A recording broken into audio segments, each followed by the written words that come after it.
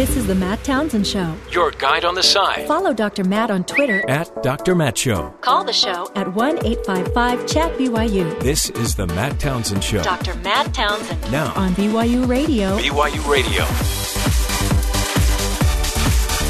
Good morning, everybody. Welcome to the Matt Townsend Show. Dr. Matt here, your life coach, your guide on the side. Deep breath. You know why? President Obama was in the house. Well, a different house. Yeah. Boy, did he put a hug on Hillary Rodham Clinton. Yeah, he did. They even did like the fake point thing at each other Yeah. where they, hey, I see you. I see you, you little kiddo. And then they stood together and pointed at random people in the audience. The funny thing is, a lot of pointing going on. Yeah, a lot of pointing. I thought pointing was not right. Yeah. The crazy thing is, day 3 done, complete in the DNC convention, and wow, The theme yeah, was working together.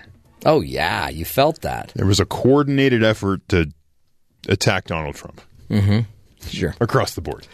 The vice presidential nominee, Mr. Kaine, took his. He accepted the nomination. He did. Completely different kind of guy than really a lot of the other speakers. Yes. Very average in a way, boring, highly trustworthy. It's Yeah. funny. The boring person on the stage was the most trustworthy, He was. and the most exciting people not as trustworthy. Too polished. Which is why it was probably the perfect pick. There you go. What a show it was last night. We'll get into that. Plus Donald Trump and Putin Fest. There's a lot going on there. And today couldn't be a better day. Our guest today wrote a book called The President's Book of Secrets.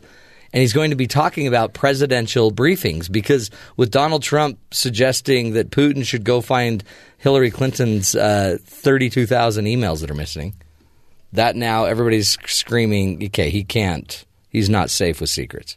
He was joking about that, by the way.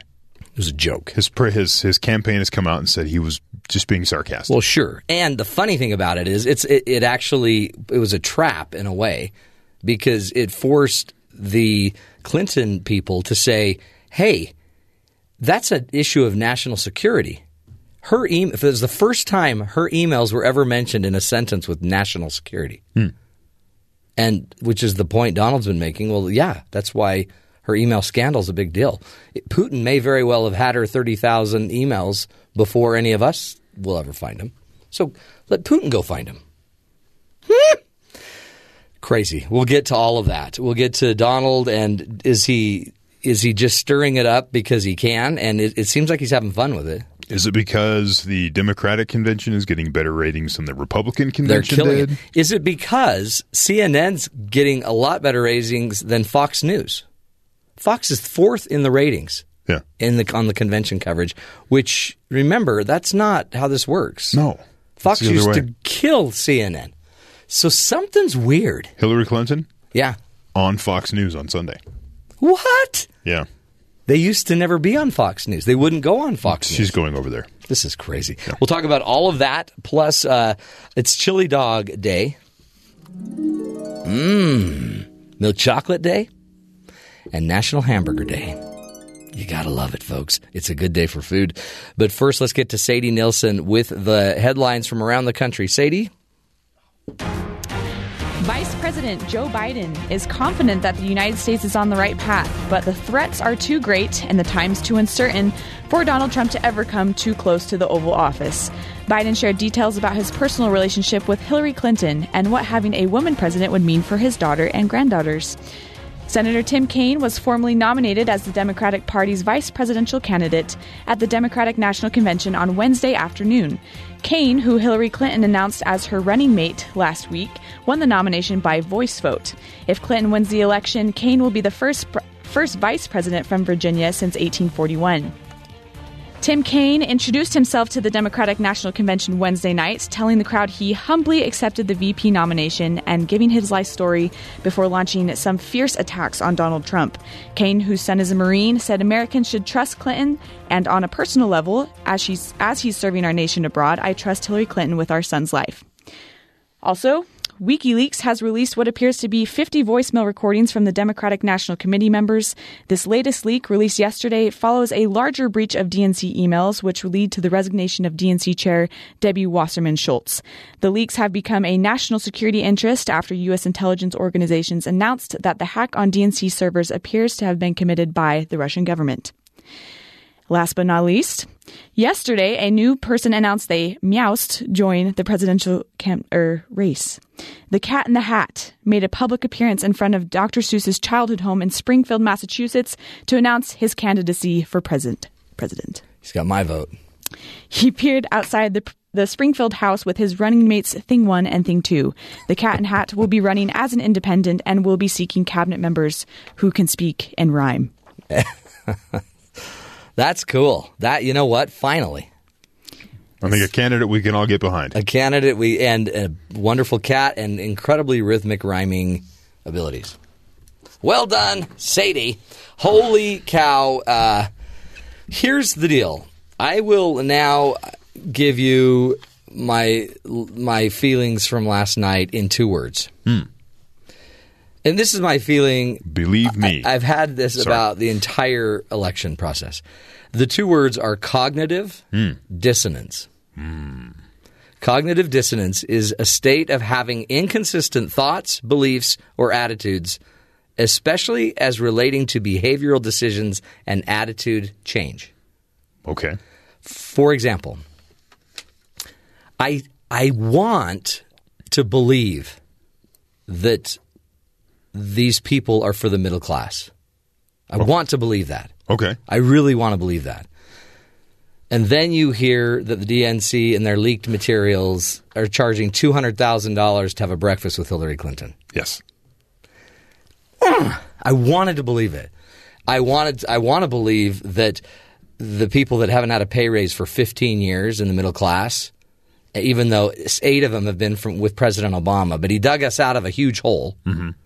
I want to believe that Hillary would make it different, except I can't. But I hear they will, but something inside of me is like saying, they probably won't.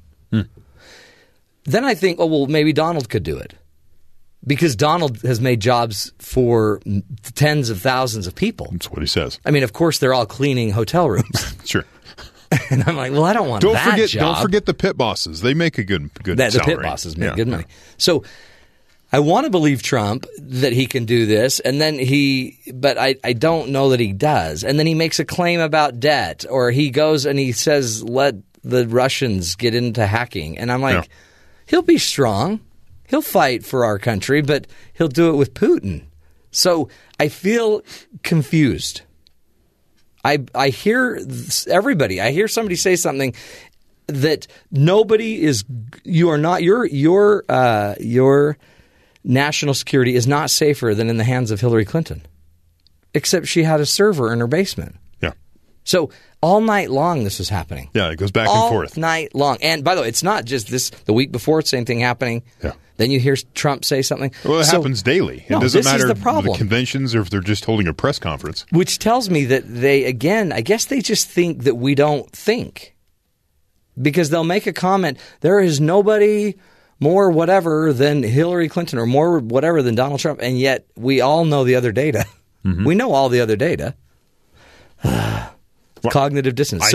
I'm numb. There's probably a large chunk of the country that doesn't. No, that's the point. All they hear is what's said at that moment. Yeah, I agree with that. Move on. So true. And if we were just there to be moved, last night was incredibly moving, except if it's with the President of the United States, who has, I guess, an average popularity rate, approval rate, except the direction of the country polls are dismal. Mm-hmm.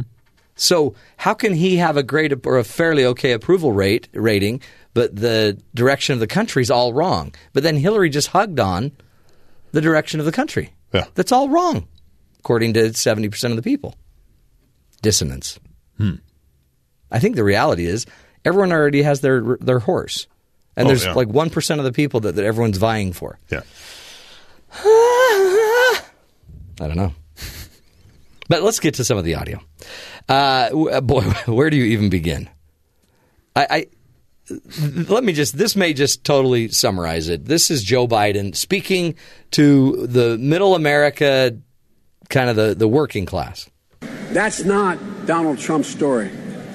His cynicism is unbounded. His lack of empathy and compassion can be summed up in a phrase I suspect he's most proud of having made famous. You're fired.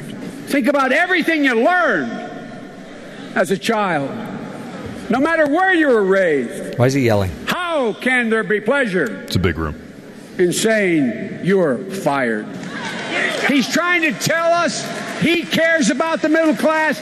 Give me a break. That's a bunch of malarkey. That's a great line. That's a great... He just said malarkey. Malarkey. Yeah. That's a great middle class... It means nonsense. Yeah, it's cool. That's a great line. But here's the dilemma. Why I feel dissonance. I like that he would fire people. Mm-hmm. There's certain people that should be fired.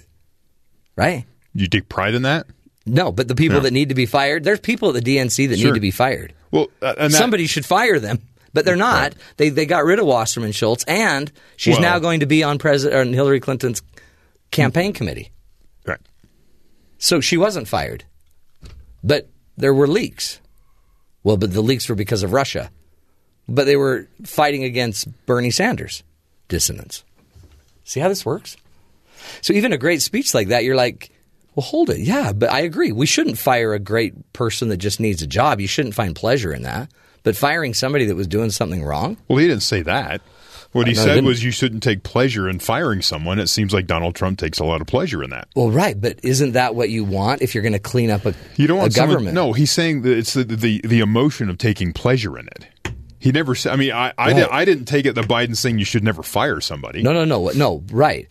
But should you not take pleasure in firing somebody that's doing something unethical, immoral, not right, that's costing us money? Should you not find pleasure in that? Why do you keep looking at me? I don't know. I just feel like firing you would help. Be cathartic? No, but you feel pleasure in that? So again, part of the dissonance, there's half of this country that wants some people fired, that wants some people changed. Well, then go vote. That's how it works. Thank you, Mr. President Obama. Go vote. Don't boo. Half the country doesn't vote. That's what he said. So don't boo. Just vote. vote. That's what he says. Don't boo. Just vote. Here's another great one. A completely different view about the country from President Obama compared to the Republican convention. I stand before you again tonight, after almost 2 terms as your president, to tell you I am more optimistic about the future of America than ever before. He's never been more optimistic. Here's how Obama thinks Hillary's ready to be president. She knows what's at stake in the decisions our government makes.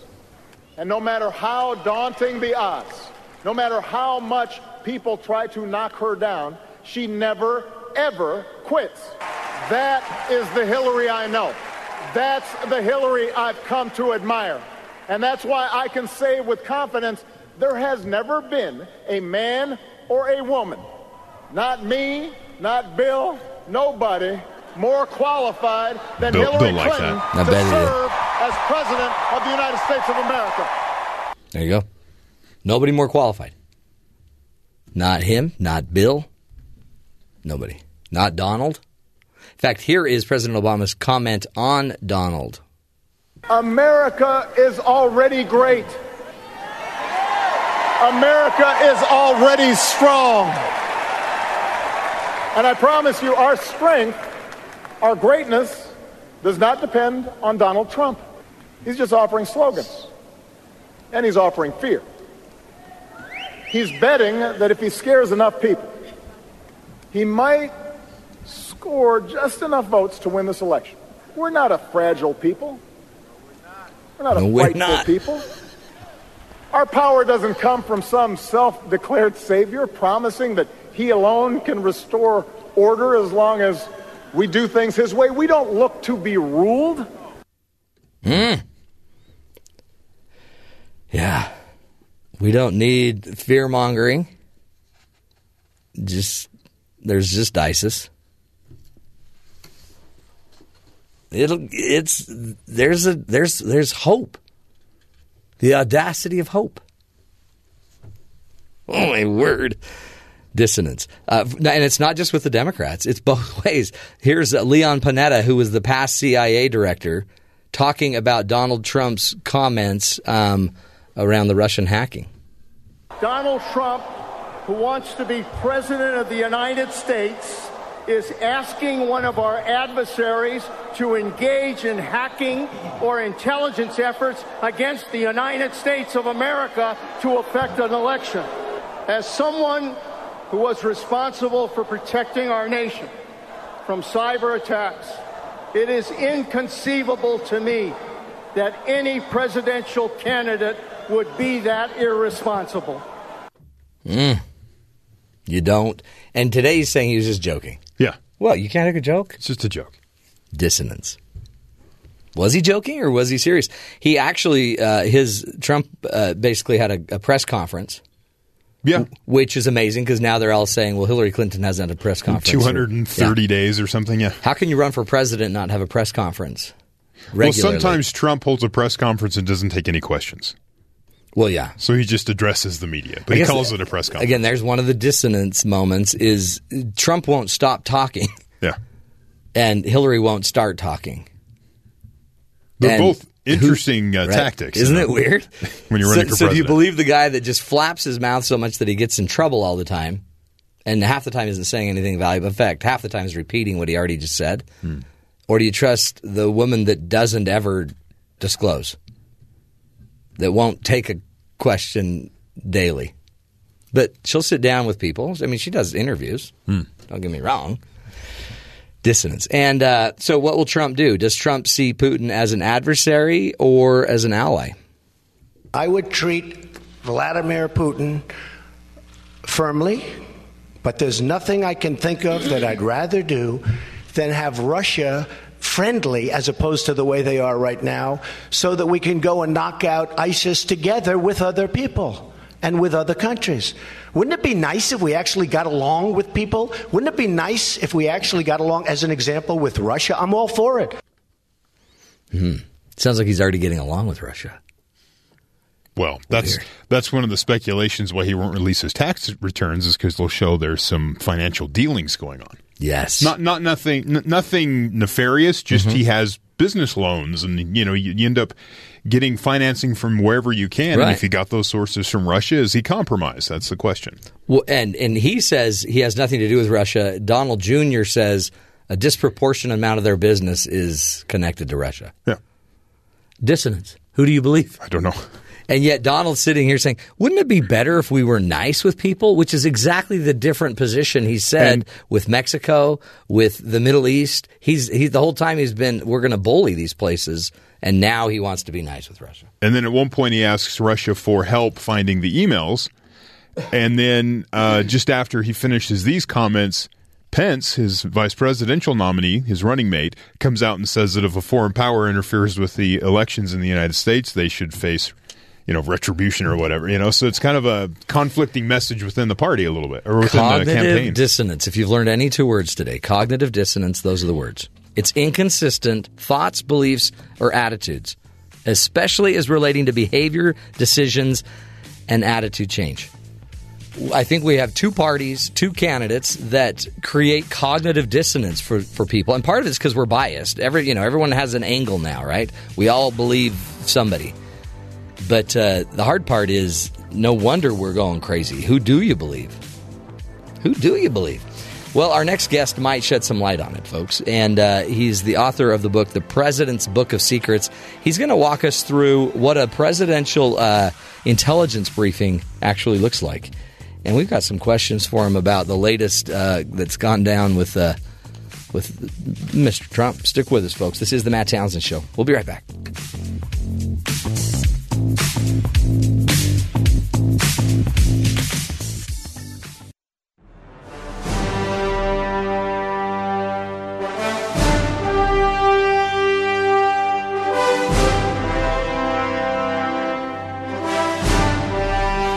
Welcome back, everybody, to the Matt Townsend Show. A little Air Force One music for you. It's as if Donald Trump's about to land his airplane. Apparently, this is the music they play as he lands his plane. Ever wonder what kind of information you would have access to as President of the United States? Well, Donald Trump is supposedly just about ready to start taking presidential intelligence briefings. And, many now are questioning if that should happen. Harry Reid wants the CIA to give Donald Trump a fake intelligence briefing so that he can't go share the secrets with Russia. And it's become a big issue. In fact, if you remember earlier in the campaign, after the FBI director Comey suggested that Hillary Clinton didn't handle her intelligence materials as carefully as she should have, many were saying she shouldn't have intelligence briefings. So we decided let's go to an expert who's basically written the book on this and just learn about what happens with all of the secrets that the president has to handle. David Priess is joining us. He is the author of the book, The President's Book of Secrets, the untold story of intelligence briefings to America's presidents from Kennedy to Obama. And we are honored to have you on the show. Dr. David Priess, thank you for being with us. Thanks, Matt. It's a pleasure to be talking to you. What an interesting, time to have you on the show. Just in the last few hours even, with everything that's going on with Donald and his statements about, why don't you have the Russians go find Hillary Clinton's emails? What do you think? Just give us your sense of what you see going on in the current presidential race with regards to intelligence and our state secrets. Sure. I have to tell you, for somebody who's interested in presidential intelligence and the presidency, this is the gift that keeps on giving. Yeah, totally. It just keeps bringing up new ideas that relate to what does the president see, what do presidents-elect see, what do presidential candidates see when it comes to top-secret intelligence, classified information that has grave implications for national security if it is somehow exposed or misused. I've seen the calls on both sides. I've seen people reacting to the FBI director's comments saying that Hillary Clinton has proven careless with this information and she should not receive the customary intelligence briefing that is provided to major party presidential candidates. And then, of course, I've heard the calls for Donald Trump not to receive these because of his ability, seemingly on every occasion, to blurt things out that don't seem in line with what's appropriate at the time. So we have these calls going on, but there is a long-standing custom of doing this, and I think it's going to take something even more dramatic for the tradition to be closed off this year. Yeah. I mean, what's, I think, great about your background, too, David, is you're a former intelligence officer during the Bill Clinton and George W. Bush administrations and a former manager and daily intelligence briefer of the CIA. I mean, you've been in there, you've been in the seats, you've transferred the information. Right. Talk about, kind of give us an overview of what is the president's daily brief, and what does it look like? How does it go down? Is it a meeting? Is it a book that you hand him? Do you take the book of information back when you leave the room? How does it all go down? You bet. Let me tackle some of that. Yes, first of all, I have been there and done that. But the book that I wrote about this, The President's Book of Secrets, it's not my story. It's based on interviews I did with all of the living former presidents, all of the living former vice presidents, most of the former CIA directors, national security advisors, and others who are intimately involved with this daily book. It goes back to the 1960s. Before then, there was not a daily product focused personally on the president's reading style, on his needs and interests. But it did start then, and every day since then, we've been giving the President's Daily Brief, or PDB, to the President and to the small handful of other senior officials that the sitting President allows to receive it. Not all presidents have received a briefer. Some of them have preferred to receive this book, which is usually in the range of about 10 pages. Sometimes it can be much shorter, sometimes much longer, but it does contain top-secret classified assessments of world affairs using all sources of intelligence, ranging from reports from the CIA's spies to details picked up by the national security agencies, listening posts, satellites. Everything can go into the president's daily brief. Some presidents have chosen to sit down with a briefer, that is, get somebody from the CIA, traditionally now the Office of the Director of National Intelligence, somebody to sit and talk through the content of the book, to explain what's in there, perhaps to explore alternative assessments, things like that. So you really would customize it if somebody would rather hear it and have questions about it and wants to kind of ruminate with it, and that's one way to do it. Another is just hand them the book, let them read it. That's exactly right. And one of the funniest things researching this book is looking at the variety that has come across the years from different presidents. Some presidents, Richard Nixon was a lawyer. He got his PDB in the form of a legal brief. It flipped at the top, and it had facts and opinions separated in separate columns. You had Lyndon Johnson. He tended to do a lot of work late at night sitting in bed, so he would get the PDB delivered to him in the afternoon so he could read it in the evening instead of in the morning. Wow. A traditional approach. Other presidents have varied in terms of how they've wanted it. The key is it is the president's book of secrets, and it is tailored to the sitting president. I often say if the president decides that he wants his daily intelligence in the form of interpretive dance, there's going to be a whole lot of intelligence officers learning how to dance to communicate that information. Well, with Mr. Trump, it's probably going to be in the form of CNN. You're going to have to do a newscast for him. Yeah, it's a different challenge for presidential candidates. Now, let me make something very clear here. Presidential candidates do not receive the president's daily brief. They have not been elected to anything. They do not see the crown jewels of United States intelligence. Traditionally, what has happened since the PDB was formed in the 1960s is the sitting president has allowed the president-elect to start receiving the PDB after the election. That is a preparation for the presidency. It's a chance to get familiar with the daily intelligence grind. It's also a way to get the president to interact with his soon-to-be intelligence services to get a sense of, how does this work for me? Is there something I would like done differently in this book that I'll get every day to suit my personality and my needs better? But the candidates don't get that. The candidates' briefings that we've been talking about for Hillary Clinton and Donald Trump, those are top-secret assessments of world affairs, but they do not have the specific information about intelligence sources and methods that come in the president's daily brief. Would they be deeper briefs than maybe the Senate are getting or Congress might be seeing? Yeah, it depends, because on the Senate and the House side as well, there are intelligence committees, and those intelligence committees typically are the ones that deal with the most classified information. Someone who has been on one of those committees probably would not be surprised by the level of analysis and the kind of information brought into these candidate intelligence briefings. However, many other members of Congress rarely get high-level classified briefings. Of course, Donald Trump has not served in the Congress. Hillary Clinton, as a former senator, would have received some of those briefings.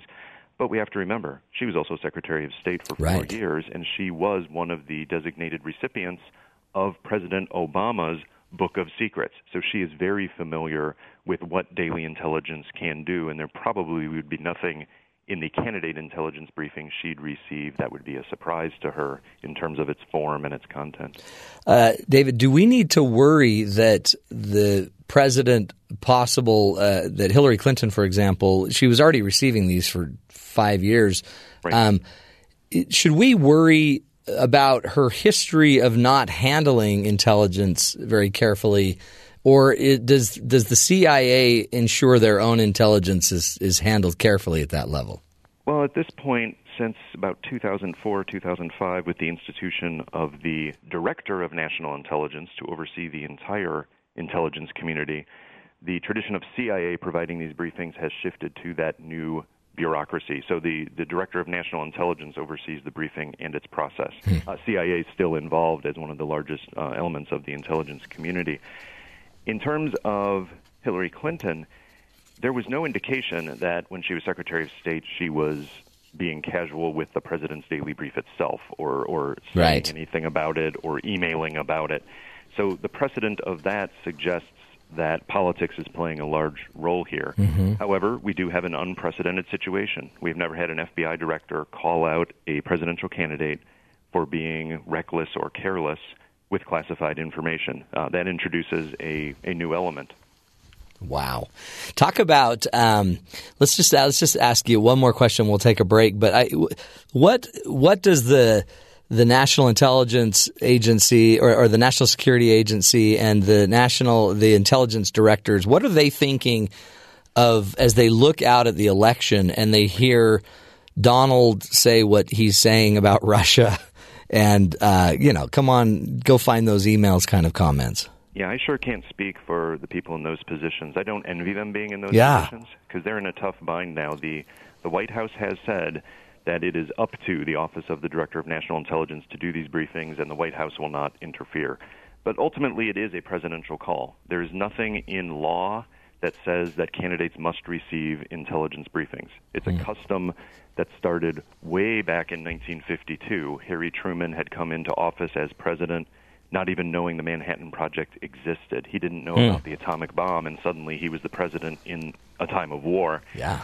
He did not want his successors to be in the same situation. He also thought, and the tradition has carried forward, that presidential candidates should have a sense of the classified situation around the world so they don't say something galactically stupid on the campaign trail that will either box themselves into a bad situation once they're president or complicate national security for the sitting president. So that's the tradition, and being a tradition since the 1950s, it would take a heck of a lot for somebody to decide we are not going to do this anymore. Yeah, can you imagine that? And just the issues that would create. Well, let's take a break. We're speaking with Dr. David Priess. He is the author of the book, The President's Book of Secrets, The Untold Story of Intelligence Briefings to America's Presidents, from Kennedy to Obama. When we come back, we're going to get into some of the interesting secrets that the past presidents have had to deal with, and some of the inside stories. Fascinating read. Stick with us, folks. This is The Matt Townsend Show.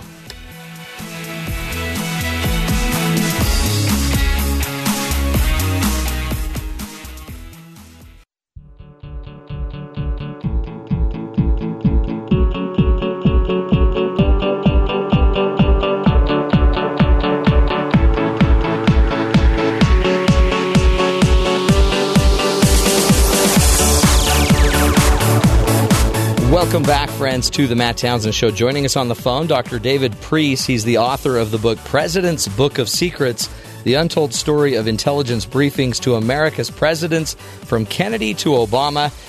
Dr. Priess is currently the Director of Analytic Services for Analytic Advantage, Incorporated, was a former intelligence officer during the Bill Clinton and George W. Bush administrations, and the former manager and daily intelligence briefer at the CIA. Dr. Priess, thank you so much for being with us today. You're welcome. And helping us understand this. I mean, I can't imagine the burden as you sit down as a presidential, either, I guess, candidate, but really as you sit in the Oval Office your first week or two or three and have these briefings. It must be overwhelming for the president. Yeah, John F. Kennedy said it clearly, and President Obama echoed this last night when he said nothing really prepares you for the presidency, but experience does matter, and presidents have varied in their experience coming in. But when it comes to the top secret intelligence you get in your daily book of secrets, there's nothing quite like it.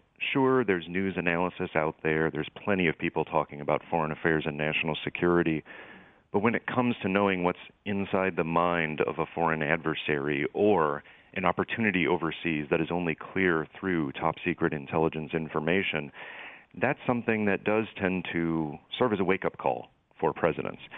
In the history that I wrote, the President's Book of Secrets, and talking to the living former presidents and people who had worked with presidents even farther back, I found that every president took this very seriously. They treated the book differently. They treated their intelligence agencies differently. But they seem to have all appreciated the fact that they needed to have an objective understanding of international affairs that can come through a well-executed intelligence document like this. Oh, yeah. And if you think of somebody, I mean, Hillary Clinton and Secretary Clinton for years had, I'm sure, some type of information or briefing, maybe as the first lady to one level or another, but then as a senator had other levels of briefings, and then as a attorney or as the Secretary of State, sure. It has to have it's prepared her probably better, as President Obama was saying, better than anybody to be able to start running with the intelligence. Right. Well, there's certainly some politics involved there. No one will doubt that. Right. Secretary Clinton has the experience based on those positions. Saying she's the most experienced shows a disregard for history. You've got talk about that. George H.W. Bush, who was a World War II Navy pilot, the youngest in the Navy at the time. He became Republican National Committee chairman. He was a representative. He served as the de facto ambassador to China, the CIA director, vice president for 8 years. You can't compare those two. Well, and president wasn't he temporarily even, I don't know if the powers were ever turned over to him, but he led the government as President Reagan had been very, very briefly shot. During, I think, Reagan's surgery. There was a brief moment when he did. But it's also interesting with the George H.W. Bush case because not only did he feel as a former CIA director and as a daily recipient of this Book of Secrets for a full 12 years, not only did he feel a close enough connection to it that when I asked him to write the foreword to the book, he stepped right up and did it. But he also told me a lot about how he took the book. Yes, he treated it very seriously. He had things like the end of the Cold War to manage, the Iraqi invasion of Kuwait, and then the war to liberate Kuwait. Very serious issues. Yeah. But he was comfortable enough with his intelligence and with the people working in the intelligence services to have some fun with it. In one case, he made a bet with his daily briefer over the analysis in the book about an election in Central America. He bet that the analysis in the book was wrong. Oh, wow. And the president was right. And the next day, the briefer brought an ice cream cone to pay off the bet. Oh, that's great. Like that. Yeah. Things like that showed a lot of comfort with the book and allowed the intelligence folks to put some humor into the book. One former PDB editor back from the Bush 41 days remembers a title on an article about the withdrawal of Soviet forces from East Germany, and they titled it, Tanks for the Memories. I mean, you got to have a little fun. Yeah, and President Clinton did the same. Did he? Even though he had a very different approach to the book. How did he want it delivered? Well, he had more of an ebb and a flow with the daily briefings. At first, he started with daily briefings, but he was habitually unable to keep to a schedule. And his advisors were constantly having to reschedule things, push things back, and it just got to the point where the regular intelligence briefings couldn't continue. But he still did read the book every day and had a good enough interaction with it that the CIA authors of it a couple of times pulled a fast one on him. In one case, they wrote up a book. He starts reading it, and article after article in the President's Daily Brief is talking about crises all over the world, and all of them are linked to specific things that President Clinton has said or done in the previous days or weeks. And it's only after he gets through it for a while that he realizes this is a prank PDB. They're giving me a fake one to give me a fun experience today. They did that both on his birthday and on April Fool's Day. Oh, that's great. A little special attention. Well, I mean, it's got to be so intense that to actually play a joke on the president at that level would be pretty fun. Well, there has to be a certain level of comfort. Yeah. And you buy that credibility as an intelligence service if in the Daily Book of Secrets you're delivering the goods on a regular basis. You're giving credible, objective information that's helping the president make decisions by reducing the uncertainty inherent in international affairs. If you do that, and if you do that well, I think any president's going to appreciate a little bit of humor now and then to lighten the mood. Tell us about George W. Bush, because, I mean, there was a big, apparently, intelligence mistake with going into Iraq. Explain his approach, some of the things we need to know about him, and what may have happened there. Right. The case with George W. Bush is very interesting. He probably had the closest relationship with the president's daily brief of any president, even including his father. He had daily working level sessions with the CIA briefers. The funny thing about the whole Iraq situation is once the Iraq war was going on and once it was starting to turn south, what a regular person would probably do is get this steady drumbeat of negative news in the president's daily brief about how bad things are and how the situation is going into decline in so many ways. And it would be natural to just say, I don't want to hear it anymore. I know it's bad. Please stop beating me over the head with it.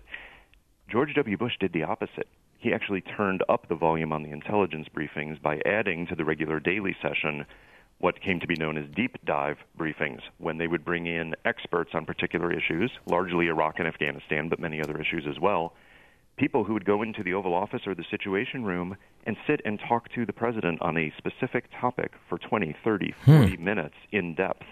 That's the kind of relationship he had with it. It's a totally separate question what a president does with it. That is, are the decisions ones that at the time or in retrospect we would agree with? But in terms of taking the intelligence seriously, and pushing intelligence analysts to give him more information, George W. Bush probably is at the top of the list of those who have received the Book of Secrets. He went deeper. And it's like the deeper he went into the war, the deeper he went into these situations, he took the content even deeper. Right. Wow. And that came from the very beginning, even as president-elect. I mentioned earlier that as presidential candidates, they do not receive the president's daily brief. But as soon as a president-elect is named, traditionally, the sitting president has allowed the president-elect to start seeing the president's daily brief. Funny thing happened in the year 2000, of course, because the election happened. We didn't know who the next president was. Right. Al Gore and George W. Bush were. Yeah, who gets the briefing? Waiting. Al Gore was in perfectly fine situation. He was vice president. He was receiving the PDB every day. But as it went on, they started to wonder, how long can this wait? And so for the first time in history, somebody started receiving the president's daily brief who was not either president or president-elect, because the Clinton administration decided it had gone on long enough, and even before the Florida recount was resolved through the Supreme Court, George W. Bush started getting the PDB to prepare him in case he was, in fact, the president-elect. Wow. I mean, there's something about it, and even the willingness to sit there all day and keep up on this is it's to be respected. Talk about, did anybody not value it? Did anybody not pay as much attention historically? Right. The standout there is Richard Nixon. Now, Richard Nixon came into office with extensive foreign policy experience. He'd been vice president for 8 years. He'd been a prominent senator focusing on foreign affairs. He came into office, and while he was president-elect, the CIA set up a transition office to try to serve his intelligence needs. They delivered a copy of Lyndon Johnson's President's Daily Brief to his office every day. All of those were returned, envelopes unopened. It appears that Nixon didn't even look at them. During his administration, he probably read the PDB, but we don't have definitive evidence of that because he did not take a strong interest in it and did not interact politely with his intelligence services. Almost all of his interactions with the analysts and the managers of analysts were very negative, even scornful, putting them down as either being stupid or being, in his mind, politically biased. Wow. And yet they kept producing the PDB every single day for him, hoping that that would help reduce the uncertainty in those decisions he had to make. Does it, you guys, the CIA, and when you were doing your briefings, you spend so much time and energy to make sure it's accurate. Right. Does it frustrate you to see intelligence handled and mishandled, and even out of either whether naivete or just an ignorance or out of spite? Of course it does. It's a very special product because it contains the highest level of classified information that is available, designed to help the person who has to make some of the toughest decisions in the world. And there have been administrations in the past where the PDB was passed around and people saw it who weren't supposed to. In one case, back in the Reagan administration, it was passed around. Lots of people around the National Security Council and the White House were seeing it. And one person was very upset by that, and that was George H.W. Bush, the vice president. He had been CIA director, and he knew that in some cases lives were on the line. The intelligence sources providing the information that went into the PDB, if that information got out, in theory, they could be identified, and they could be in deep trouble. Oh, wow. Oh, I think it's powerful. What a great book. Great work. Dr. David Priess, thank you so much for being with us and sharing your insight. Thank you, Matt. It was a pleasure. Perfect timing. For all of us. Go look up the book, folks. The President's Book of Secrets, the untold story of intelligence briefings to America presidents from Kennedy to Obama. Aren't you lucky to know that you got people that are willing to, that are behind the scenes? So whatever candidate gets in there, there's people behind the scenes doing everything they can to make sure the information is accurate. We'll take a break, folks, continuing to give you the information you need to make the decisions you need to in life. This is the Matt Townsend Show. We'll be right back.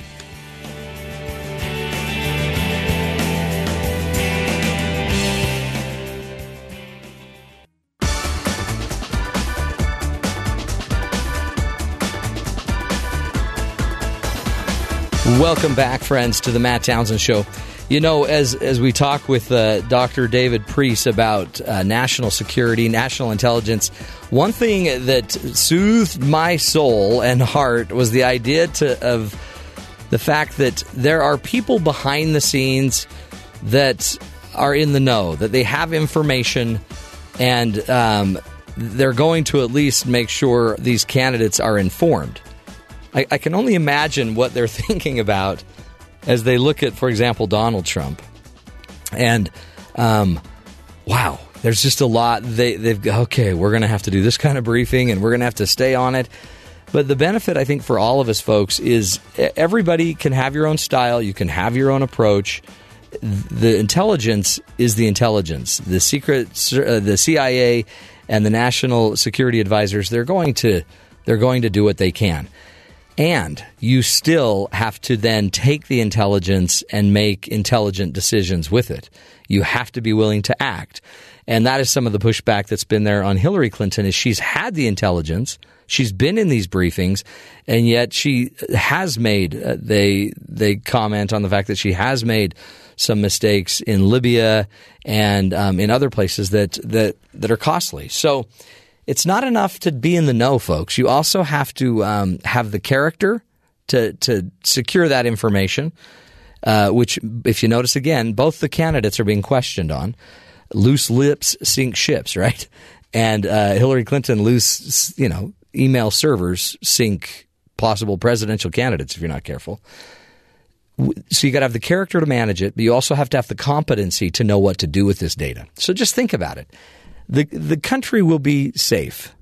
It will be safe security-wise. It may not be safe with intelligence and competency-wise. That's what you're voting for. So just think that through as you're making these big decisions in your life. We will take a break, folks. That's hour number 1 of the Matt Townsend Show. Stick with us. We got a good show for you coming up, continuing the lessons you need to live healthier, happier lives. We'll be right back.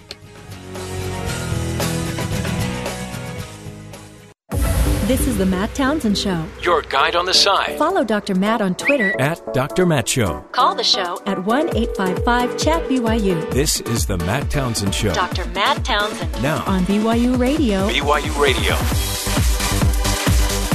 Welcome back, friends, to the Matt Townsend Show. Dr. Matt here, your life coach, your guide on the side. Top of the morning to you. Nearly the middle of the morning for some. Yes. Hour number 2 of the Matt Townsend Show. Top of the mid-morning to you. Just doesn't have the same ring to it. Yeah. It's not as, it doesn't flow. Yeah. Top of the mid-morning to you. Not that Lucky Charms appeal that you like to have. No. And speaking of Lucky Charms, happy Chili Dog Day and Milk Chocolate Day. Milk Chocolate Day, celebrating the man who decided to put milk in chocolate. What were they putting in it before? I don't know. Apparently it wasn't milk. Probably cream. Probably. That sounds good. But someone came up with that, and so apparently they're celebrating his birthday. Well, bless him. He did a service to the world. It's also National Hamburger Day. How do we say hamburger in German? Hamburger. Not even close. I didn't say that. Not even close. Hamburger just means person from Hamburg. Is that what's in the McDonald's hamburger? And a wiener means... Could be. Somebody from Vienna. Okay. A Wiener. A Wiener Schnitzel. And then a Frank means someone from Frankfurt. A Frankfurter. What is the deal? They're just food. All of our food's named after these. Yeah. And then a jelly-filled donut is a Berliner, or a person from Berlin. That seems sort of rude. And then an Americano is like a cookie. What's a cheddar cheese-filled hot dog? What would that be called? Himmel.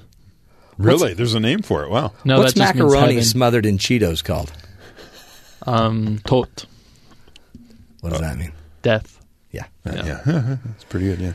Wow, that's neat how they name things after their certain cities. I wonder what they would name, what would you call, I don't know, St. Louis? No, what would you call, after just an average city in the United States? Whatever food's popular. Salt Lake City. White bread. White toast. Okay. That makes sense. What about Sacramento? I don't know. Yeah. See? Trump. I just trumped you. We could really get in some trouble here if we keep going. We totally will. Hey, we've got a great show for you. Have you ever tried to work with millennials? Those darn millennials. Yeah, it's really kind of annoying. 18 to 34-year-old. My entire life is spent with millennials. And it's killing me. All day. Millennials. Everywhere I look. They're needy. Needy. They're grumpy because of debt. grumpy, way overburdened with debt. Yeah, just chill out. Relax. I got a guy I work with, I'm not going to name names, smells totally like ice cream. All the time. All the time. It's like that's the only thing he eats. I'll say she. It's the only thing she eats. Just to make sure nobody knows what I'm talking about. Right. That was good. I like that. So we're going to be speaking with Jamee Tenzer about some interesting information about managing and working with millennials, what we all need to know. And is it even fair to just categorize somebody as a millennial? Because, there might be one that's got an old soul. Who knows? We'll talk to her about managing and working with millennials, what everybody needs to know. It's some good insight for all of us.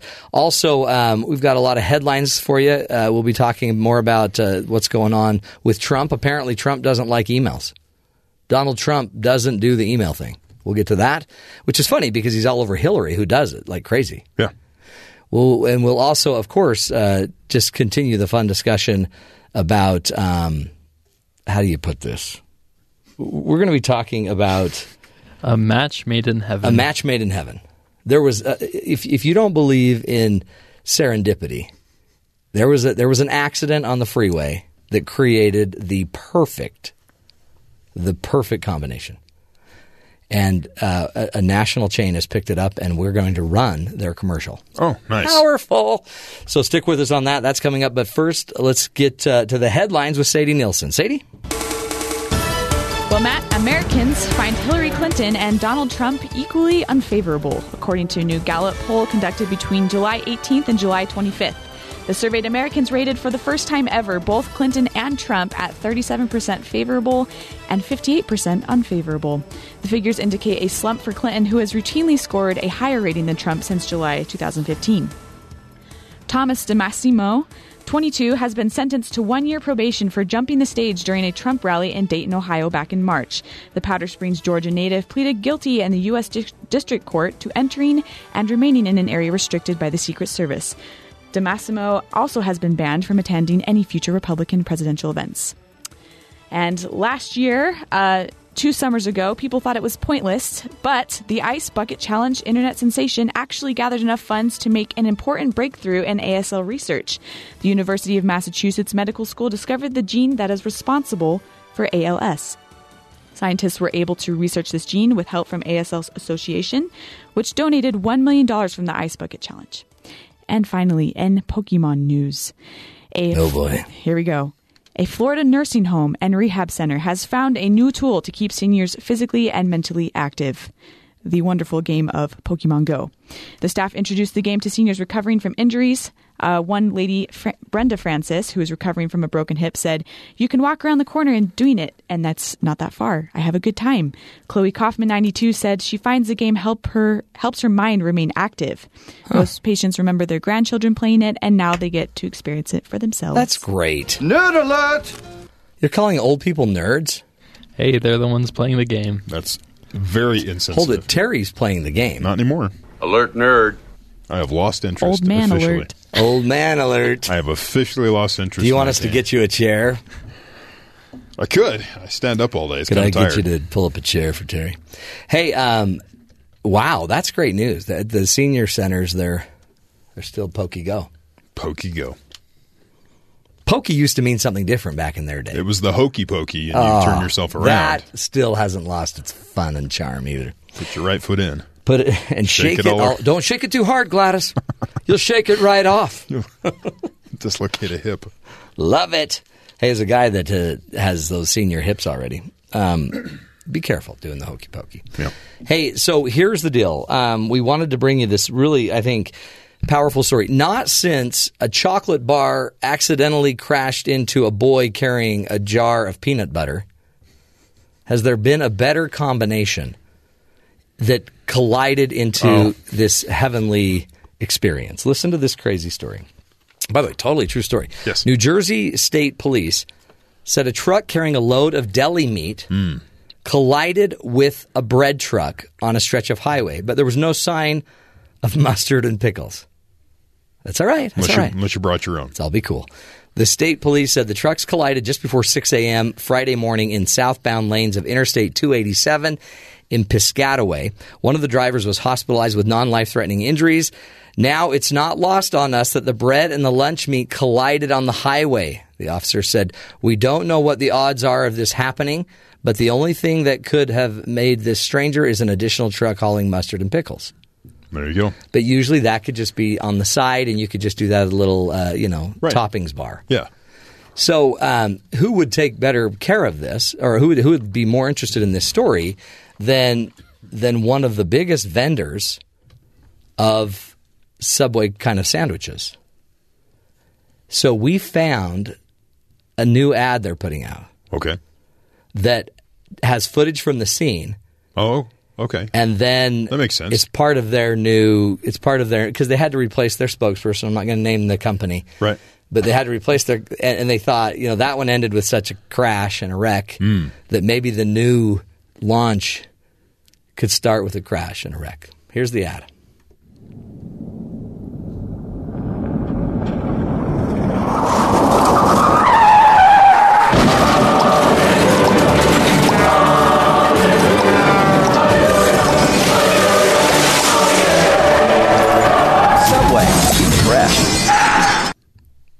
Thought you weren't going to name it. I didn't. You just played their commercial. I know, but they named it. They named themselves. Okay. Wasn't that beautiful? Yeah. A little car wreck, some music. What are the odds? It's very simple, very, very simple ad. Yeah. But it expresses the love of the sandwich. Subway. I like that. Make it fresh. Off the Right freeway. off the road. It's great. Mine's got gravel in it. I think that's just great stuff. Anyway. Anything else going on around the country we need to pay attention to, Terry? So yesterday, Donald Trump held a press conference. Okay. It was a little odd. Was it Trumpy? Very, very Trumpy. And a lot of the people covering it, people watching it. It actually happened kind of towards the end of yesterday's show. And I saw some of the clips coming in. And he's just saying, like, what's going on? What's he talking about? Play clip 2. Yes, I'm not an email person. I'm not an email person myself. I don't believe in it because I think it can be hacked, for one thing. But when I send an email, I mean, if I send one almost never. I'm just not a believer in email. A lot of people have taught me that, including Hillary. Wow. So he's not a believer. He's not a believer. He's not an email person. Right. This is why he's so okay with Russia hacking us. Yeah. They're not going to find anything on his server. But that was a joke. He didn't mean that. It was sarcastic. When he asked for Russia's help to find he doesn't really want Russia to help. Right. Even though it would be nice to know what happened to the thing. So I found this list of things that he said in the press conference. Mm-hmm. We'll just judge what you think of each one. Yeah, that's good. He wants to renegotiate the Geneva Convention. He's pro-torture. Well, honestly, who isn't? Who doesn't love a little torture now and then? Are you serious? Yeah. You want the convention was done in when? After World War I, I believe. Maybe World War II. I've never liked that Geneva Convention. Okay. I'm probably saying because we're in a different age, different time. Okay. We're talking. We talked about how he wants Russia to help him find Clinton's missing emails, and he promises rewards with the media assisting him there. He goes off about Anthony Weiner, who's the husband of Hoda, Abedin. Hoda Abedin, the assistant to Hillary Clinton, and goes off on Anthony Weiner. Mm-hmm. He snaps at NBC reporter Katie Tour, tells her to be quiet. Yeah, that was weird. She was trying to finish her question. He was trying to talk over her, and he goes, "Quiet! Just stop talking." Now, granted, she was talking, and she came out and said, "Well, we could either have a candidate that tells me to be quiet or a candidate in Hillary Clinton that doesn't talk for over 200 days." So either way. The debate. Okay. Let's see. He asks for an entire room of reporters if they know what the N-word means. That was in the press conference. This was one press conference? Yes. This wasn't all of his bloopers. No. From a million press conferences. No, this is one. He also says this, clip 5, if you'll play 5 there. I have nothing to do with Russia. What do I have to get involved with Putin for? I have nothing to do with Putin. I've never spoken to him. I don't know anything about him. But in So he has nothing to do with Russia. Right. Because they're asking you seem to have a budding friendship with Putin. What's going on there? And are you involved in, it seems like you're pro-Russia hacking as you just asked them for assistance. So it just seemed kind of odd to have to say that. He says France is no longer France. Okay, what did he mean by that? Oh, because they've changed something? I guess they're changed. All right. Trump casually calls Obama the most ignorant president in our history. Wow, okay. It's probably debatable. There's been there's quite been a few pretty presidents. Ignorant presidents, sure. Yeah, so let's see. Well, he claims Hillary Clinton's vice presidential pick, Tim Kaine, it was a terrible at running New Jersey.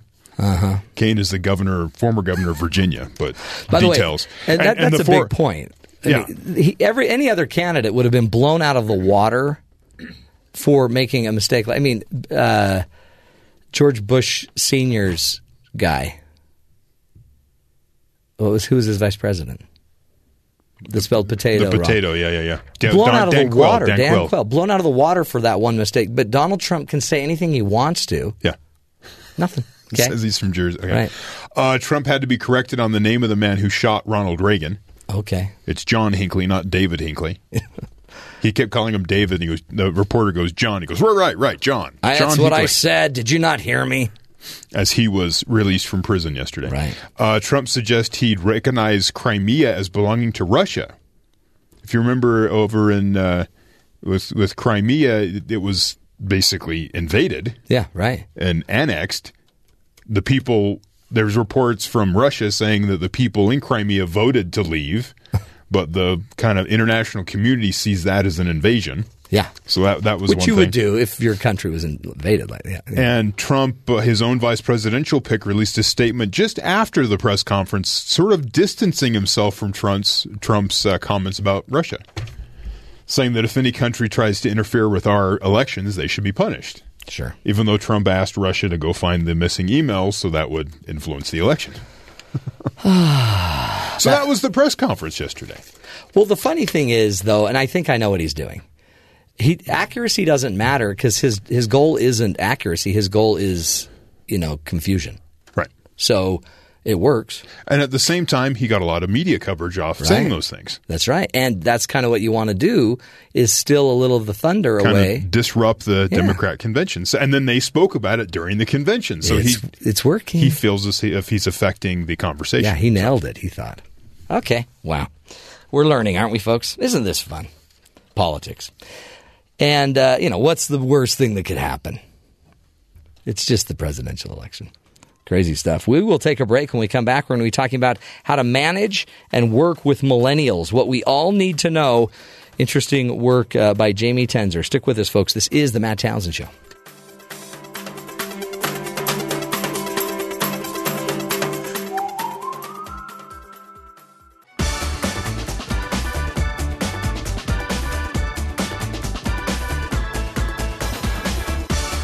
Welcome back, friends, to the Matt Townsend Show. We've talked about millennials a lot on the program, and we got to be careful. We act like they're lepers, that they don't have any gumption, they just aren't motivated, but that's not true. They are motivated. They're just motivated differently. Isn't that right, Ben? I don't know what that's supposed to mean. You weren't exactly. even listening, were you? I understand.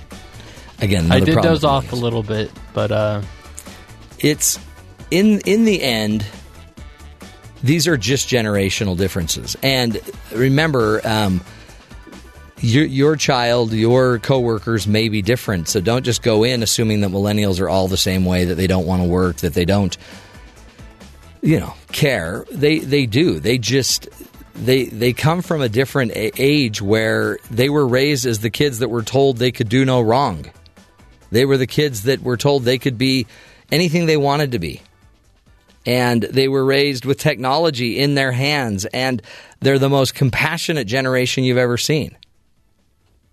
And open. And they don't necessarily feel like they need a mortgage. These are all the things we've been told historically about the millennial generation. But the question eventually becomes, what do you do? If I'm working, I've got to understand about millennials. I've got to understand who they really are and not just immediately judge them, not just, throw them into this belief system about who they are. Because in reality, they may not be what I think they are. So we probably ought to learn one by one how to deal with them, how to handle them, and how to work with them. which is not an easy task for anything, for anybody. We ought to just as easily be teaching the millennials how to deal with the other generations, the X generation, the Y, what I like to call the more perfect generation. Rough around the edges, generally. What are you talking about? What do you mean? Just like the difference. So millennials are kind of like, they hit the ground running, from what I've noticed, observed. Well, half of that was right. And then the generation, what are you, baby boomer? No. Generation. I'm an X. I'm a Gen You're X. an X. You're Gen Generation X. Like in the word excellent. Yeah. Like that. Or exterminate. Yeah, exterminate the millennial. You should be. I understand. I don't know why you're talking, but I sound like Donald Trump right there, shushing a reporter. Shh, stop. Blah, blah, blah, blah. Millennials, they really are. They're the rising generation. They're bigger. They say they're getting bigger than than baby boomers. This generation, folks, it's here to stay. So whether it's your grandkids, your children, your stepchildren, your friends, whether it's just that kid that's living in your basement that you're wondering, is he ever going to move out? You need to understand this generation. And as it is with all human beings, the best understanding comes when you're open to listening and not just immediately qualifying them as a millennial. Right? In the end, if we want to have any progress with our friends, our coworkers, our family, it probably isn't best to start with a prejudice or an assumption. It's probably not best to start with just massive expectations. What the best way to start would probably be to figure out what's really going on in their head, what's really going on in their life. And so as you're dealing with them, let me give you some tips, some cues, and some clues for how to help work with, manage, and be connected to a millennial. Rule number 1 about all human endeavors, okay? Anytime you have to deal with another human being, the principle of choice is simply this. In order to influence somebody positively, you must first be influenced by them. If you want to have an effective relationship with your millennial, you've got to be influenced by them. Get into them and understand what's going on in their head. Is there a reason that they're not seemingly so rambunctious or ambitious to get out and start a career? What is it that they are thinking? Are they concerned that I had a situation the other day where someone was saying, I really want to do what you do, Matt. I really want to help people learn to talk. I want to do that. I want to speak for a living. And I'm like, great, come follow me. Just come walk and watch what I do. And if you want, I've got a lot of internship stuff we can have you do if you want to learn how to do what I do. And basically what I said was, let's do it. Come on over. I can't pay you to do this, but I've got stuff you could learn to do, and it would get you up and running, and then I could help you get some position in the industry. And they looked at me like, well, so I would do it for free? And I'm like, well, yeah. I mean, yeah, you would. You would. Well, okay. Yeah. Well, I got. Is there anything else? Do you ever need me to do anything to be paid? And I'm like, well, maybe the payment is just that I could probably set you up. I could let you go to my coaching program. People pay a lot of money for that. Yeah. That's what you said about this job with me. I know. For like a year. Well, no, the assumption was with you, Ben, is that it would take off and we would be able to pay you someday. But we can't now. Now we've got to hire somebody that can do the job, and then we're going to pay them. Okay. Okay, I guess that makes sense. Yeah. Anyway. We're going to take a break. When we come back, our guest Jamee Tenzer is on the line. She's going to be talking to us about the skills, the tools, the rules for dealing or managing and working with millennials, what you need to know and what you need to not worry about when it comes to the millennial age. Stick with us. This is the Matt Townsend Show, helping you relate better to the people you're with. We'll be right back.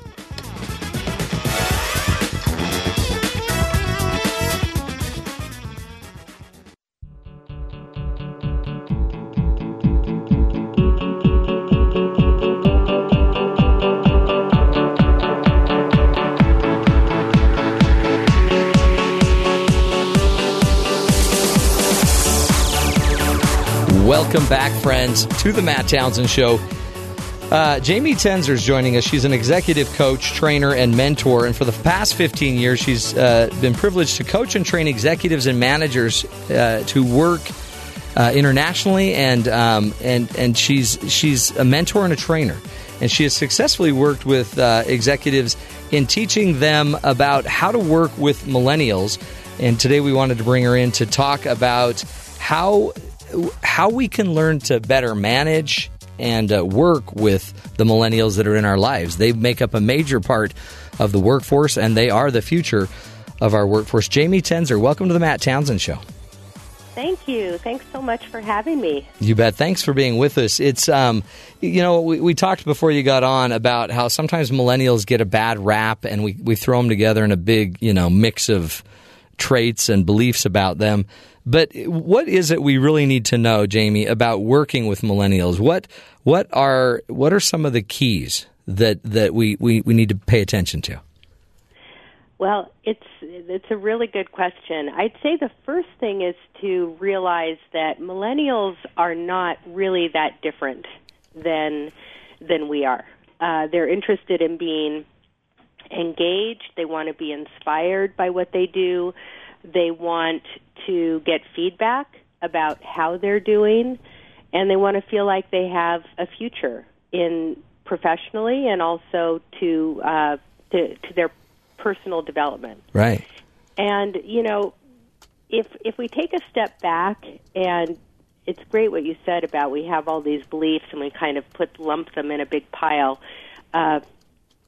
If we were to take a step back and just shed those beliefs, shift our perspective and really look at each person we're dealing with as an individual and get curious about who that person is, what makes them tick, how we can ask good questions to find out what it is they're looking for, we will eliminate probably 75% of the problem with millennials. Yeah.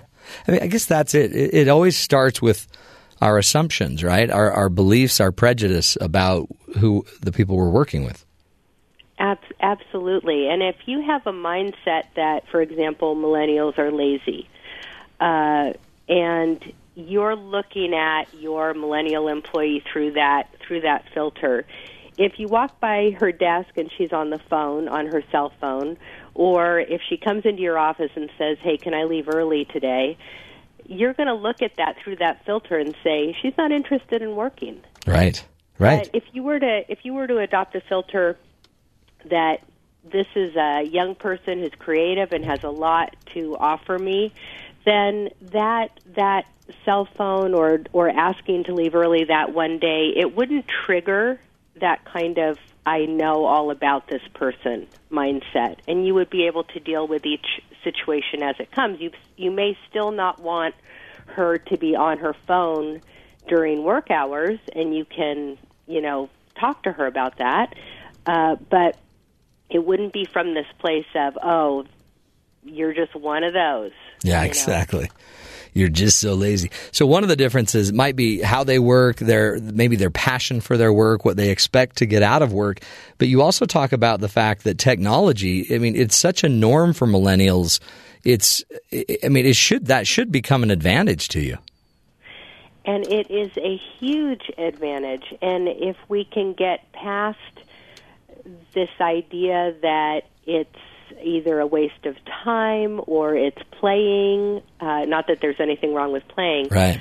But, if we can get past that and really tap into the efficiencies that are second nature to millennials when it comes to technology and really help them coach us. Yeah, exactly. And how to utilize those tools. It's they've never, with us, technology was always, it wasn't our life. It was always kind of an addendum, an attachment, a part of our life. But in their life, their technology is their life. So even when I look at my kids, I think of them like, are you still on your phone? But no, they're in their life. This is their world. Yeah, Yeah, and they're on their phone and watching TV and right. talking to a friend and doing their homework. So, yeah, we how have do you do that? we have a new producer on the show that's actually she's our social media person, Sadie Nielsen, and she has come in and done more on social media in the month she's been here than I think we were able to do. I mean, in creative, innovative ideas that we never had thought of. And she's just like, why don't you guys think? But it really is a pretty basic idea. Talk about how they communicate differently and how we as managers and leaders could help manage the communication better. Well, the first thing, as I said, is to shift that perspective so that we're really coming to each situation with a clean slate. The second thing is to ask more questions. When I'm coaching people who are Gen Xers, maybe a little bit on the older side of the Gen X, or baby boomers, there's still an old idea about, the employee listens and the boss talks. Right. And it's just, not only is it not the way it is anymore, should it be that way anymore? I mean, really, can we look at the upside of asking questions of our employees and finding out and learning from them? And through that conversation, we are also teaching them and mentoring them and coaching them. It isn't about not getting what you want. If you're a leader or a manager, you have a responsibility and your employees need to support the vision of the company. But there's a way to do that without this kind of top-down authoritarian style. And the sooner people shift to the new mindset and start asking questions, start listening, start acknowledging their employees for what they're doing right. Yeah. They're going to get behind and not keep up with what's happening in the business world today. That's the funny thing. That's the exact same thing Ben was telling me. Ben, my engineer on my show, he keeps telling me if I would just be nicer. But I just tell him to be quiet and work, millennial. Work! No, that sounds rude. Hey, let's do this. Let's take a break because I want to come back and have you talk about the environment and what kind of an environment we could set up as a manager, what might be a better workplace for them, and really what we might expect or not expect from them when it comes to school and some of those other challenges that some of them have facing, and even student loan and debt, all these different issues. We're speaking about millennials, folks. Jamee Tenzer joins us, and she's talking to us about the power and the importance of managing and how to better lead a millennial in their workplace and in our lives. Stick with us, helping you connect closer to those that you care about. We'll be right back. This is the Matt Townsend Show.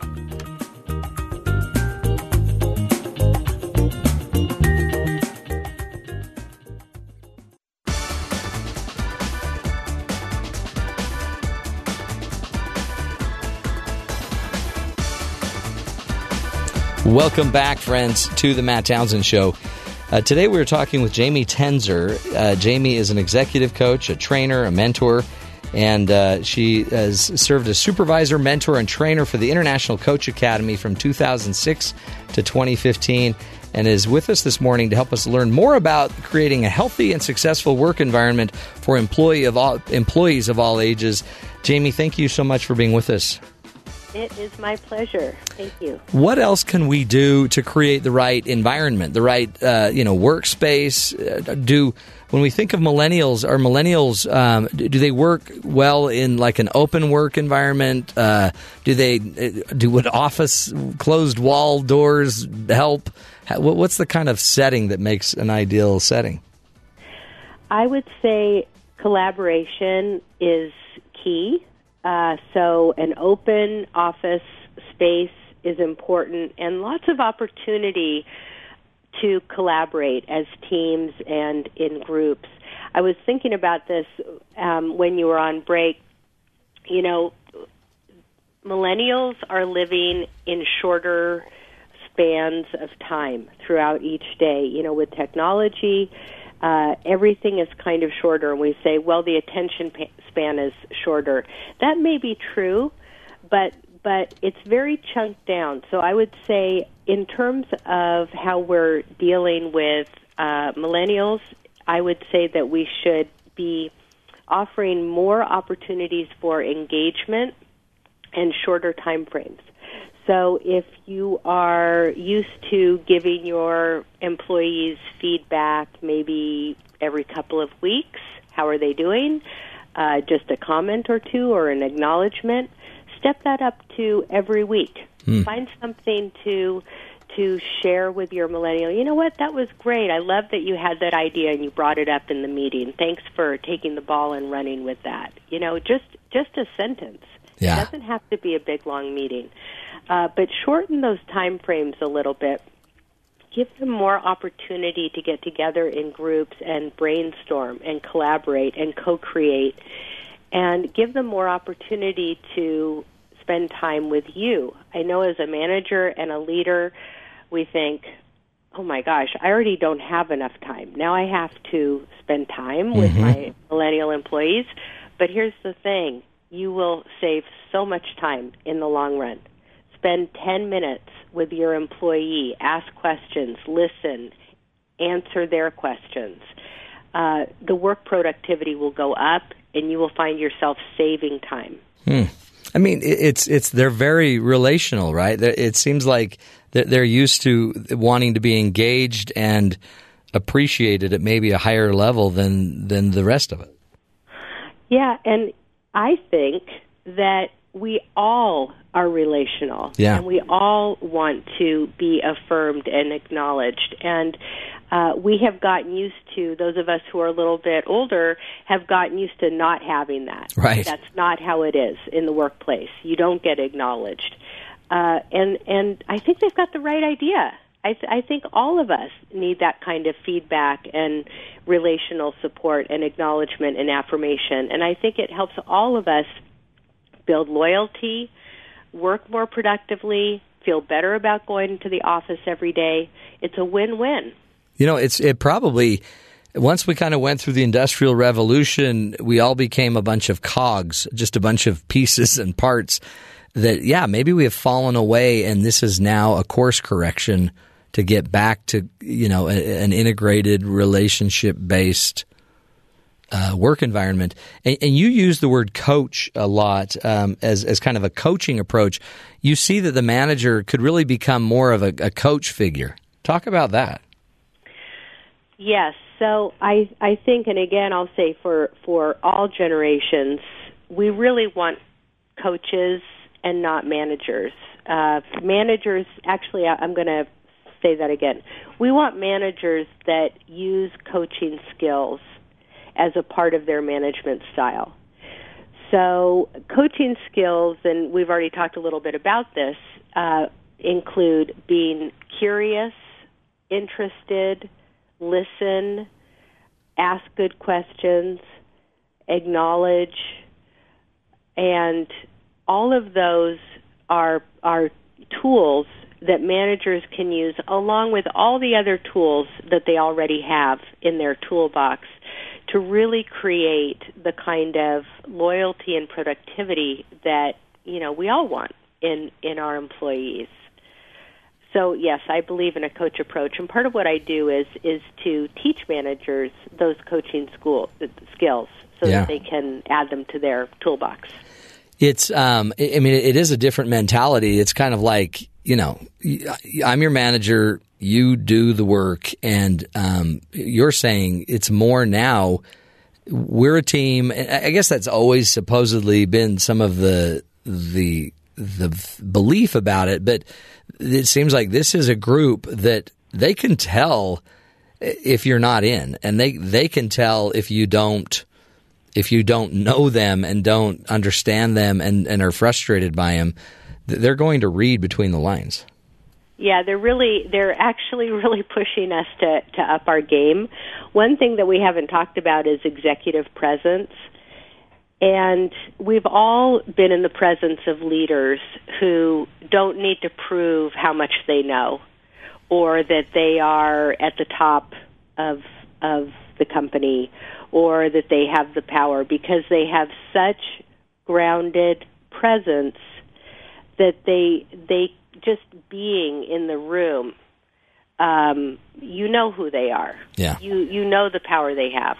And when we're in the presence of those leaders who don't have to constantly prove their own value, but really feel so self-confident that they're able to give power away to those around them, that's true leadership. That's executive presence. And, part of what I work with managers on is how can you incorporate some of these tools for yourself so that you can create that grounded presence and really have the confidence to allow your younger employees to make a difference. No, that's so it's powerful too, because there's nothing more building of one's confidence than having your leader defer to you to lead and to think and to manage it and to answer it. And that is the ultimate sign of true leadership and confidence, is to be able to give that power away. Yeah. It's like you said, it's very powerful. What? And it's, go ahead. No, go ahead. No, you go ahead. I was going to say, Jamie, as we kind of need to wrap it up in a minute or two, but I guess part of this deal is it's our management responsibility, it's our leadership responsibility with the millennials. What would you say to the millennial that to be able to get in and integrate better with multiple generations of workforce? Yeah, thank you. What a great question. And I do coach millennials. And I would say that for millennials, what needs to happen is patience, listening, understanding that you will get your opportunities more likely by asking good questions and listening and doing what is asked of you in an appropriate time frame and with respect. I think sometimes some behaviors of the millennial generation can feel disrespectful to people of other generations, and I don't believe it's meant that way. So some of what I do with millennials is really break down, where are you getting this pushback from the people who are managing you? And let's unpack that and look at how could you have rephrased that? How could you change the way you're relating to the people who you are working for so that you have a better result back? Well, Jamie, I mean, it's a two-way street, and yet you can remember, if any of us can just think back to when we were young and starting out in the workforce, it would have been so great to have an active, involved leader, mentor, coach that would take us under their wing. And we probably just need to remember that as we're dealing with the millennials and really all of our coworkers.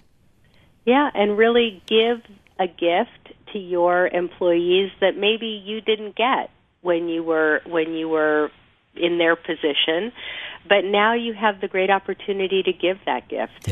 Yeah. Well, Jamee Tenzer, we appreciate it, and thank you so much for your insights and time.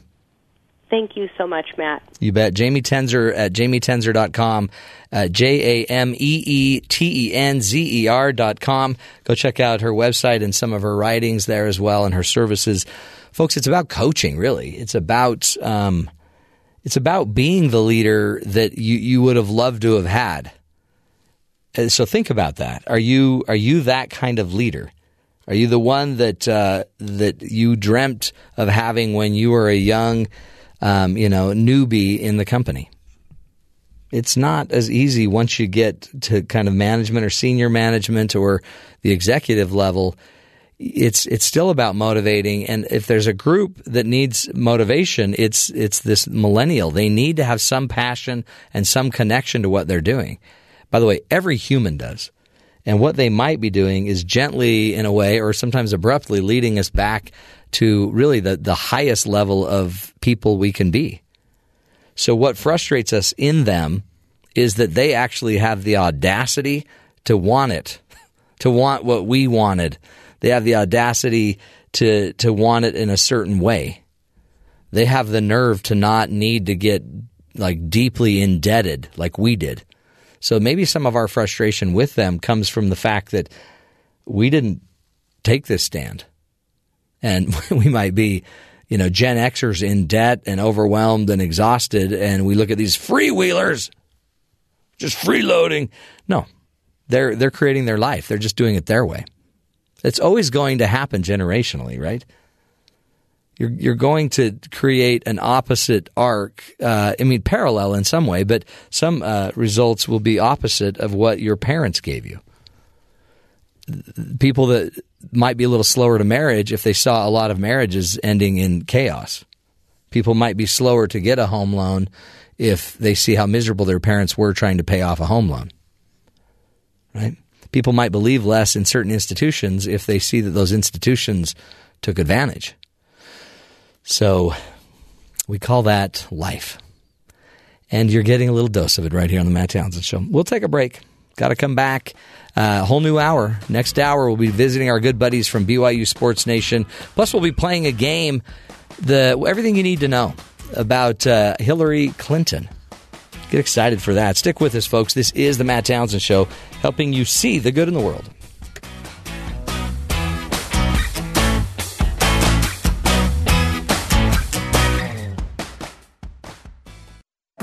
This is the Matt Townsend Show. Your guide on the side. Follow Dr. Matt on Twitter at Dr. Matt Show. Call the show at 1-855-CHAT-BYU. This is the Matt Townsend Show. Dr. Matt Townsend. Now on BYU Radio. BYU Radio.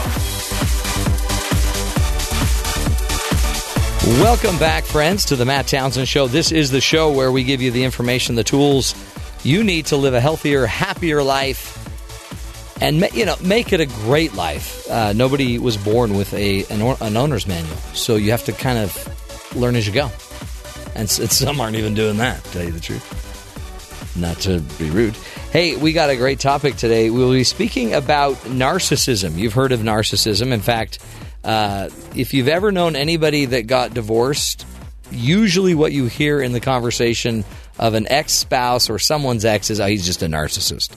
You'll hear that diagnosis thrown about everywhere. And so we wanted to talk with somebody that's really understands it, the author of the book Rethinking Narcissism that was released in paperback back on July 5th. And Dr. Craig Malkin, is going to join us and walk through what's the difference between just a selfish person and a clinical diagnosis of narcissism. Pretty interesting insights, I think, for all of us. And maybe we can go do some self-diagnosing as we're listening today.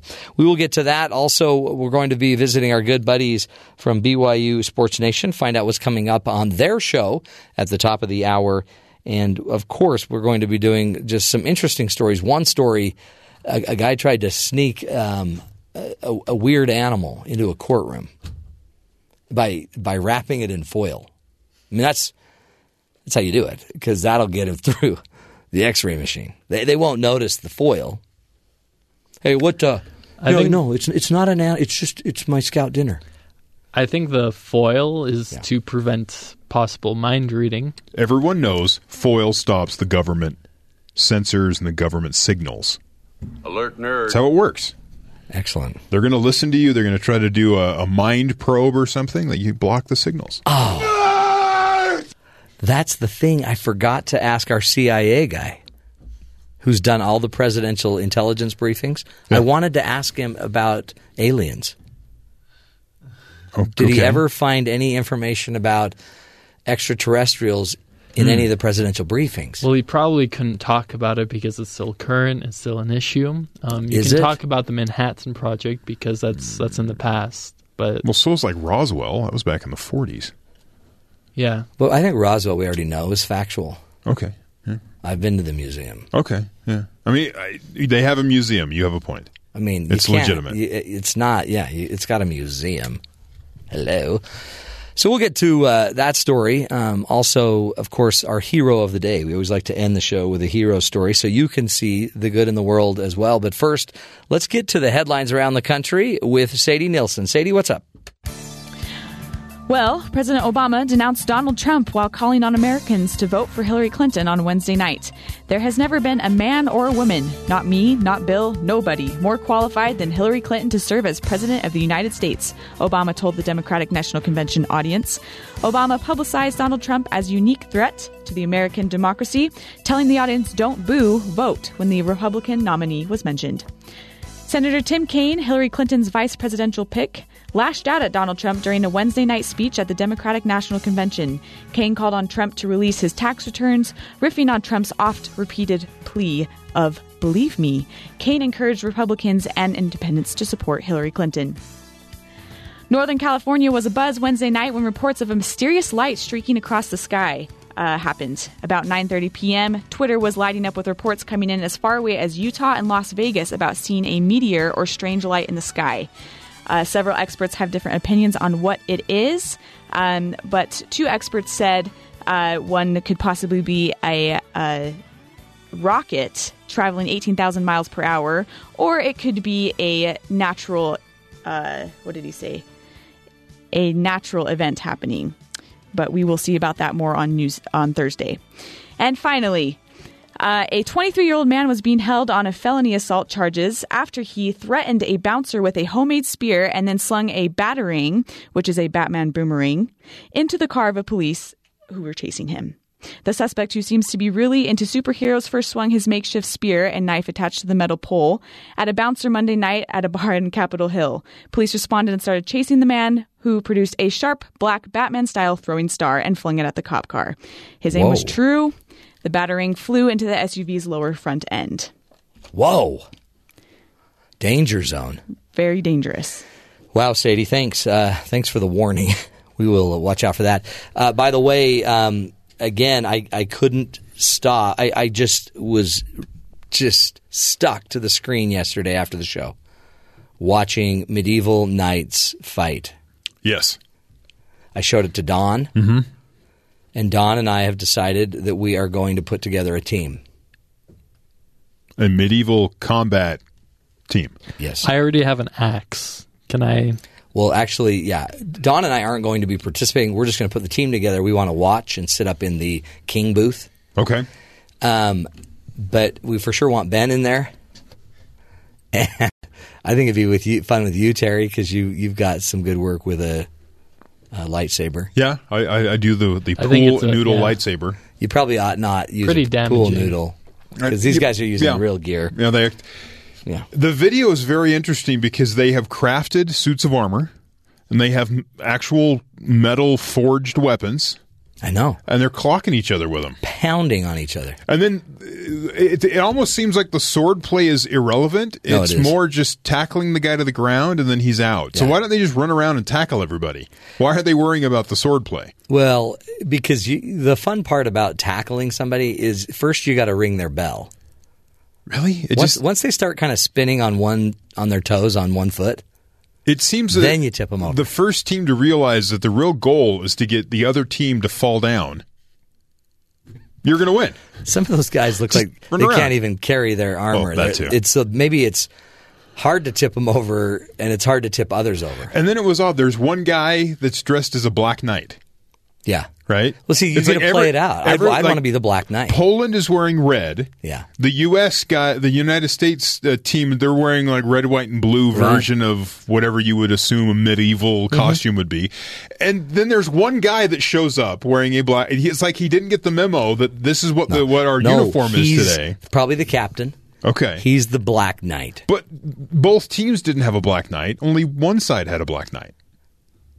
Like Poland.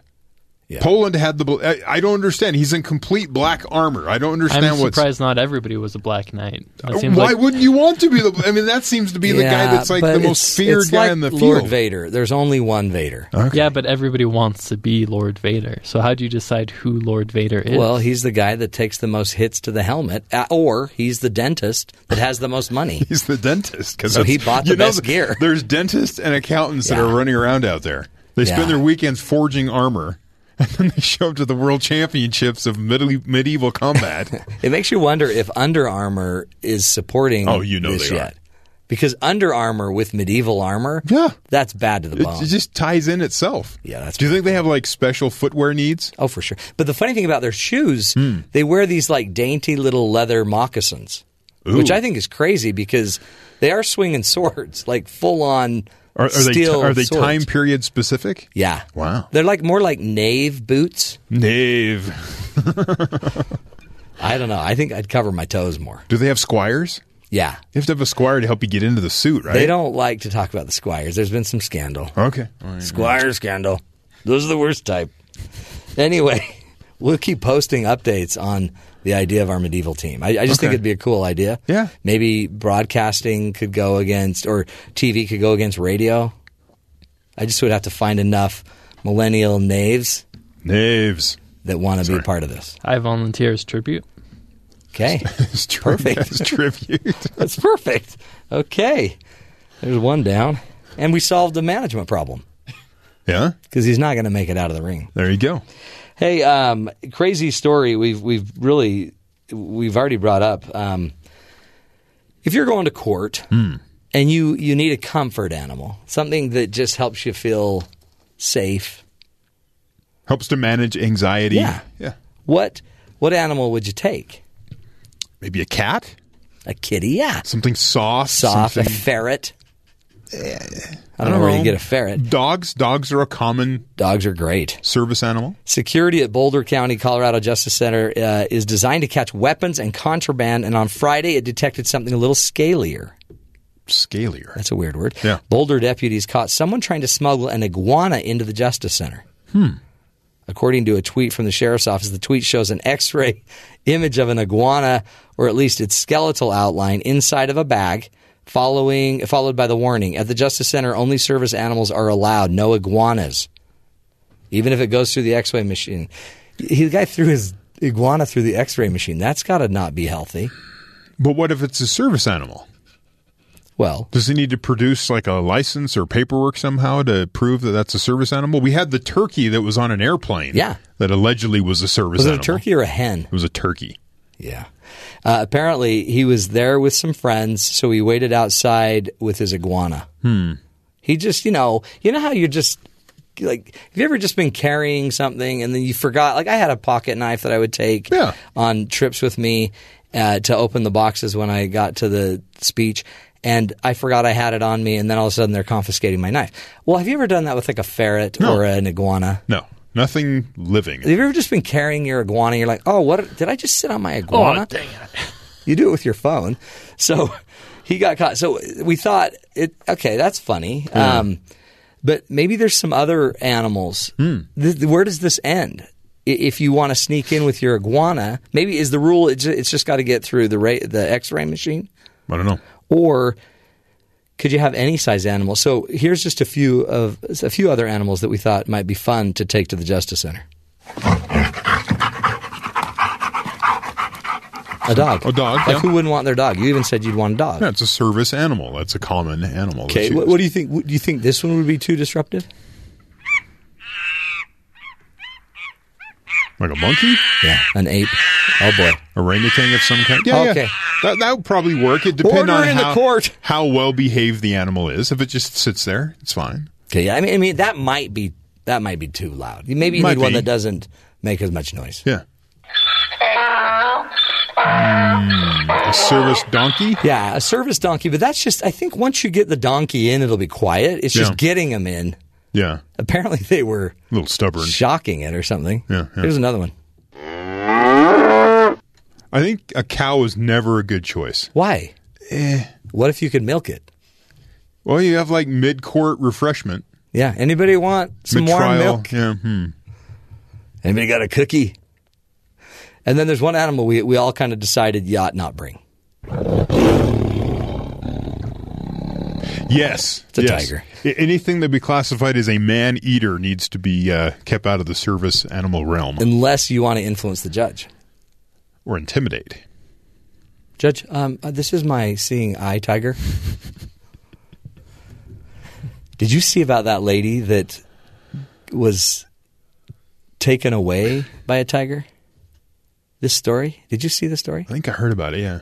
Somewhere over in like Malaysia or somewhere. Oh, that's right. There was video of it. Unbelievable. She was out of her car in a safari area, animal reservation of some kind, and then she was snatched. Yeah. A tiger grabs her and carries her away. Don't get out of your car in the middle of a lion preserve. It's probably a good idea. You know what? We probably ought to meme that. Yeah. It's a good tip. Again, I wouldn't get out of my car in a lot of places. But what I've found when it comes to service animals, if it comes up at a party, which sometimes it does, and it has for me, I don't know how, but it did. Hold on, the idea of service animals? Yeah. And I said, what about a turkey?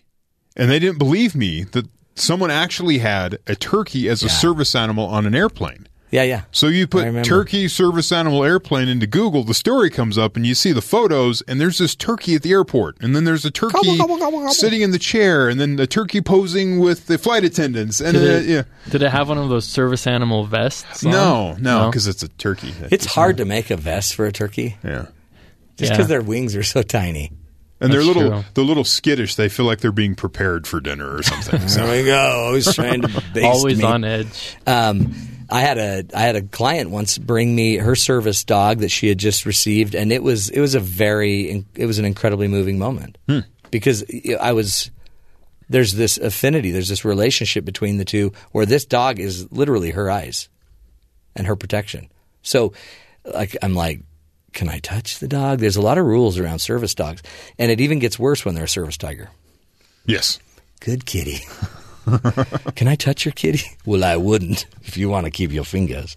Hey, we will take a break, and when we come back, we're going to be talking narcissism, rethinking narcissism with Dr. Craig Malkin. He'll be joining us and walking us through this interesting issue. Is it a disorder? What is it? Or is it just selfish people? Stick with us. We'll be right back.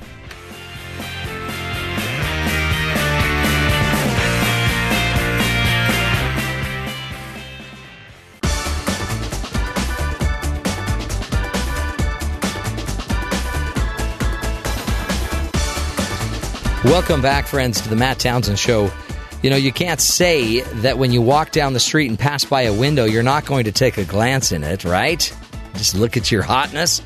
Everyone does it. Maybe, just out of curiosity to see how the world is viewing us, maybe to make sure you're all dressed and covered up.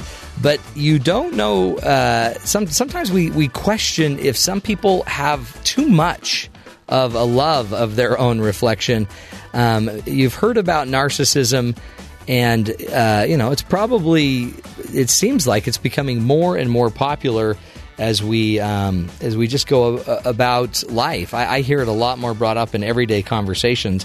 So we wanted to talk about it and find out really what is narcissism and what are we supposed to think about it? Are there things we can do? And is it a real clinical diagnosis? And joining us to talk about that is Harvard Medical School psychologist and Huffington Post blogger Dr. Craig Malkin, and he is helping us sort through this concept of narcissism. Welcome to the show, Dr. Malkin. Thanks so much for having me back, Matt. Good to have you back. And it's narcissism really is. It's something I hear about all the time, but then I notice that some of the diagnostic manuals are actually suggesting we shouldn't be diagnosing people as much with it. Is that what I'm hearing? Oh, that's absolutely right. I mean, first we have to start with a couple of things. One is that narcissism itself is not a diagnosis. We only have one diagnosis for pathological narcissism in the Diagnostic and Statistical Manual. That's narcissistic personality disorder. Maybe we can get into that. But narcissism itself is considered a trait that runs more or less to one degree or another in all of us. And then the question is, when does it become dangerous? Right. Is it because I guess there's a certain amount of ego and kind of self-centeredness to all of us? What would make the difference between being narcissistic and just being a traditionally selfish person? I want to answer that question by first, because I think it's really important that I get this message out. I'm guessing that when we say the word narcissism or narcissist, almost everybody out there has an image, and that image is of a vain, preening, primping, boastful braggart, a reality TV type. Running for president. Donald Trump's name has been thrown around a lot. Right. The problem with that image is that it's really a stereotype. It's a caricature. Not all narcissists care about looks or fame or money, and some can be extremely quiet. So that if we get too focused on that image, it's really a distraction. And it blinds us to signs of danger that really have nothing to do with vanity or greed. I spend the first 3 quarters of Rethinking Narcissism helping people understand what is bad about narcissism in a different way. And what do you mean by that? Because that's fascinating. Because then there's bad things about narcissism, but are there also supposedly or helpful things? There are, and as soon as you start looking at the research and just really how people function, you start to see that whole range really clearly, and it's very important to understand if you want to understand when narcissism becomes dangerous. So we typically think of a spectrum of narcissism. Most experts on narcissism talk about a spectrum, researchers, clinicians, but it's degrees of awful. It starts mildly obnoxious, and then you go all the way up to narcissistic personality disorder, which maybe we can talk about. The problem is, and this is speaking to your point, that we know from over a quarter century of research that the vast majority of people around the world feel a little bit special when they're happy and healthy. They feel exceptional or unique, that they stand out in some way from the other 7 billion people on the planet. And when we have that, I call them sort of rose-colored glasses for ourselves, for the world, and for others. When we have that, we feel happier, more resilient, more able to persist in the face of failure. In our research, we found people who have those rose-colored glasses, which are also called self-enhancement in the research, are also better at giving, receiving, in relationships. That is healthy narcissism, those rose-colored glasses. So instead of thinking of narcissism as this obnoxious personality trait that's really marked by a loud blowhard or exemplified by that, you want to think of narcissism as a drive to feel special, which is pervasive. These are cross-cultural studies that show this. And then you can think of narcissists as people who become dependent on or addicted to feeling special. They use it to soothe themselves, much the way somebody who's addicted to a drug might soothe themselves with alcohol or some other drug. Instead of turning to people for care and comfort and support, narcissists depend on feeling special. And this is the point I want to make about the different variations. They can do that in any number of ways. This is why it got so confusing. And I wanted to clear this up for people in Rethinking Narcissism. That there are people who are extremely narcissistic who agree with statements like, I have problems that nobody else seems to understand. I feel I'm temperamentally different from most people. You can see this has nothing to do with self-esteem or feeling good about yourself. But what it does have to do is some sense of uniqueness. So I call the people who answer questions like this and agree with them introverted narcissists. They may feel special because they view themselves as the most misunderstood person in the room or an undiscovered genius. So that's one kind of narcissism. There's a new kind of narcissism and narcissism, and this can all go all the way up to psychology, called communal narcissism. And these are people who honestly agree with statements like, I'm the most helpful person I know. I'm the greatest negotiator in the world. Exactly. So, you can see there's all kinds of ways to feel special, and as soon as you identify the core of it, as this drive that goes out of control, everything starts to make more sense. Interesting. So we can take some of these from the healthier side, I guess, of the spectrum to some of these like more narcissistic tendencies, like you were just describing, all the way up to truly being diagnosed with the narcissistic personality disorder. What would that side of the spectrum look like? So narcissistic personality disorder, and this is where make it very simple. I wanted to make it very simple for people. The Diagnostic and Statistical Manual version 5, anybody who's read it, and clinicians will agree with me if they're listening out there, it's just a mess. I mean, I can't get through it. Right. But essentially, when you're looking at all disordered versions of communal narcissism or introverted narcissism, extroverted narcissism is that classic image that we started with. Yeah. Where things become a problem is when people become so addicted to this need to stand out from the other 7 billion people on the planet, that just like with any other addiction, they would lie, steal, cheat in order to get their high.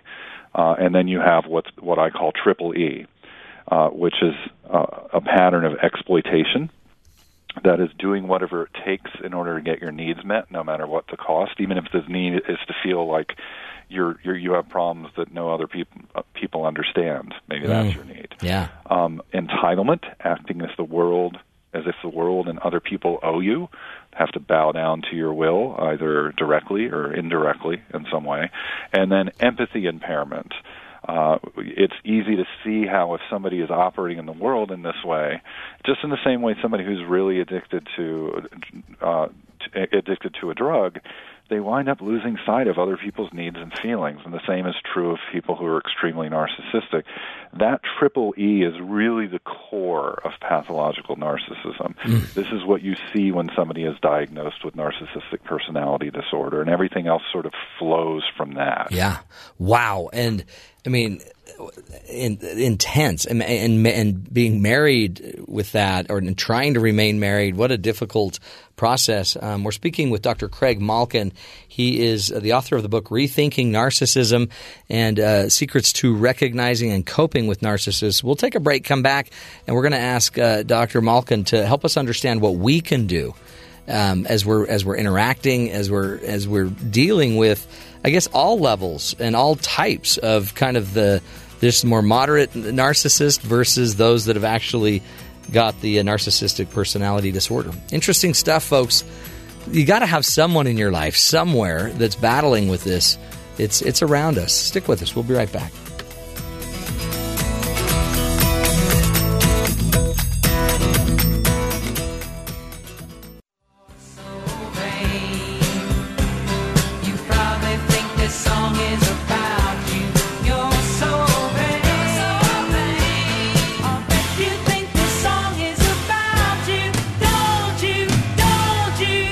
Welcome back, everybody. You probably think this song is about you. Narcissists, they're everywhere. Hey, we wanted to sort through this topic of narcissism. You may have had a friend say, oh, yeah, she's so narcissistic or whatever. It's a complicated issue, and so Dr. Craig Malkin wanted to help us sort through it, and he wrote the book Rethinking Narcissism, The Secret to Recognizing and Coping with Narcissists. Today, he's already taught us that there's a difference between having the narcissistic personality disorder and also just other narcissistic traits. You could have certain traits or types, but in the end, you know it's a problem if it leads to exploitation, entitlement, empathy impairment. We're learning a lot with you, Doctor. Dr. Craig Malkin, welcome back to the show. Thank you for having me back. Talk to us about what we're supposed to do. What do I do if I'm seeing some of these traits, even if it's just kind of, middle of the spectrum narcissism, not quite the disorder, but it's impacting me? The answer depends on where somebody seems to be in the spectrum. And hopefully I have time to talk about egoism, which is at the other end of the spectrum. Maybe we can flag that. But I also wanted to touch on what is it that you said as we were leaving? Oh, and as you welcome me back, yes, narcissists may or may not be disordered. Narcissist means somebody who scores higher on a measure of narcissism than the average person. The reason that's important, this is to your point, is that the vast majority of politicians and presidents, according to research, score high enough to be narcissists. What we now know is that there are healthy and unhealthy aspects to narcissism, and they don't rise and fall in perfect step with one another. Interesting. So as soon as you're dealing with somebody who is high enough in a drive to feel special to be called a narcissist, you want to be looking out for the triple E. Yeah. There are going to be hopefully some beloved leaders of state, for example, or CEOs. I mean, we hear stories about these CEOs who love their employees and their employees love them and they don't hurt people. These are often big personalities. That's probably the healthy side. And this is probably somebody who has a really high drive. You got to feel pretty special, for example, to feel like you can run an entire nation. Oh, yeah. Can you imagine? Right.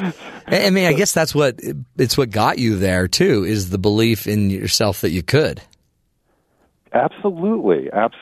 Sort of dreaming beyond the ordinary and what's expected. One of in our measure of healthy narcissism, and now there's something like 4 if you include ours. There are others out there. Ours you can think of really as those rose-colored glasses. That's what we were really looking at. These are people who answer questions. If they are high in it, they agree with statements like, I like to dream big, but not at the expense of my relationships. And what's interesting is the more narcissistic people were, if people scored high on our extreme measure, they didn't like that statement at all. Yeah. so that's telling. You asked what to do. Yeah. There are many people out there because, of course, as soon as you start seeing triple E, there's also the danger of abuse. Not all narcissists, and even not all people with narcissistic personality disorder, will be overtly, directly abusive, like name-calling or being physically abusive. But we have to be aware of that. So as soon as you ask, what do you do in relationship, I get a lot of people who come to me and they say, I'm afraid my boyfriend or girlfriend is narcissistic. They're being abusive in these ways. And I redirect them. Because the question is not what the person's diagnosis is or what their traits are. Mm-hmm. The question is how do you maintain your safety? There are a lot of things that cause abuse. So when we first ask, what do you do in a relationship, you have to look out for what I call the 3 stop signs. And the first is ongoing abuse, emotional abuse, or physical abuse. If a person is behaving in these ways and they're not willing to change and they're not willing to own it, you can't stay safe in the relationship, and there's really nothing that you can do to change that. Abuse is 100% the responsibility of the abuser, only they can change it. Right. So that's the first stop sign where you want to think about if you're having trouble leaving the relationship, maybe there's financial barriers, maybe there's emotional barriers, how do you get help leaving? A second stop sign is denial. Oh, yeah.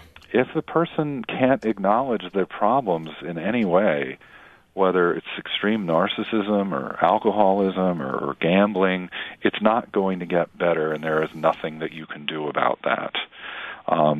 And I would add that in the research on pathological narcissism, on extreme narcissism, people who are in denial, that was one of the strongest predictors of unhealthy narcissism. It really... Oh, yeah, you could see that.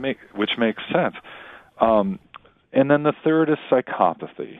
Think of psychopathy, extreme psychopathy, as a pattern of remorseless lies and manipulations. This is somebody who lies to you about affairs and money and repeatedly, really without flinching, and they keep doing it.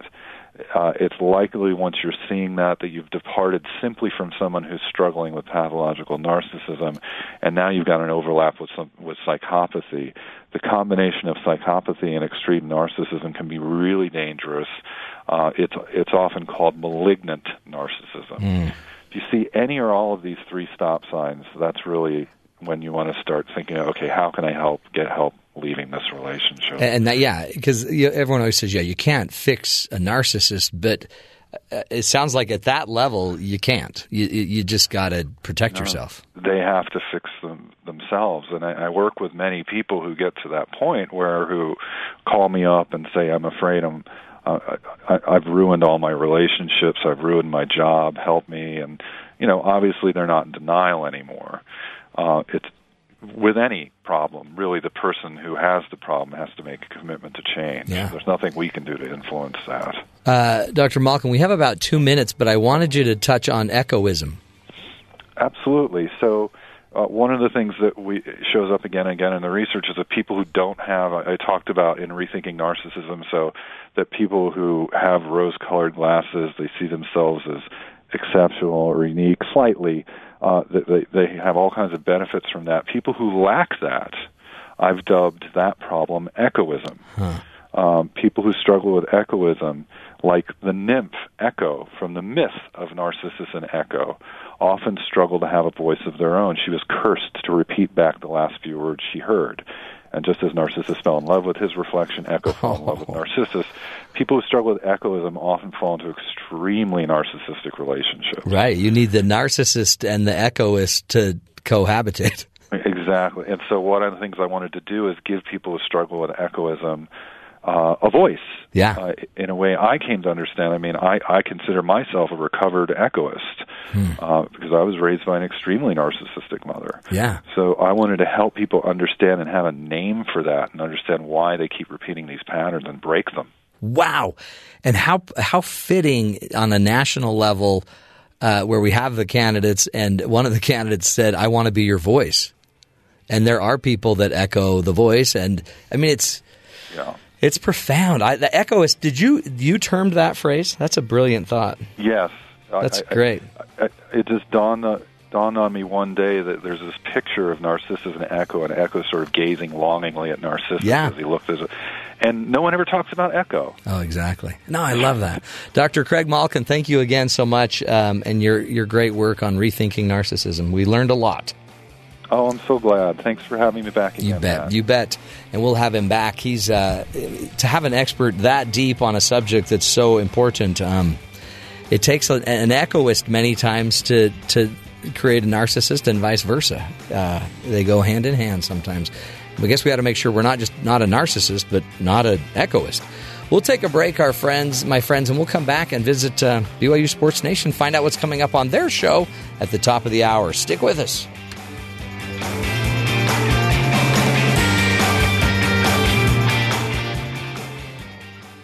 You ain't nothing but a hound dog, you're crying all the time. You ain't nothing but a hound dog. Welcome back, friends, to the Matt Townsend Show. Let's go down to two of the biggest hound dogs that have ever existed.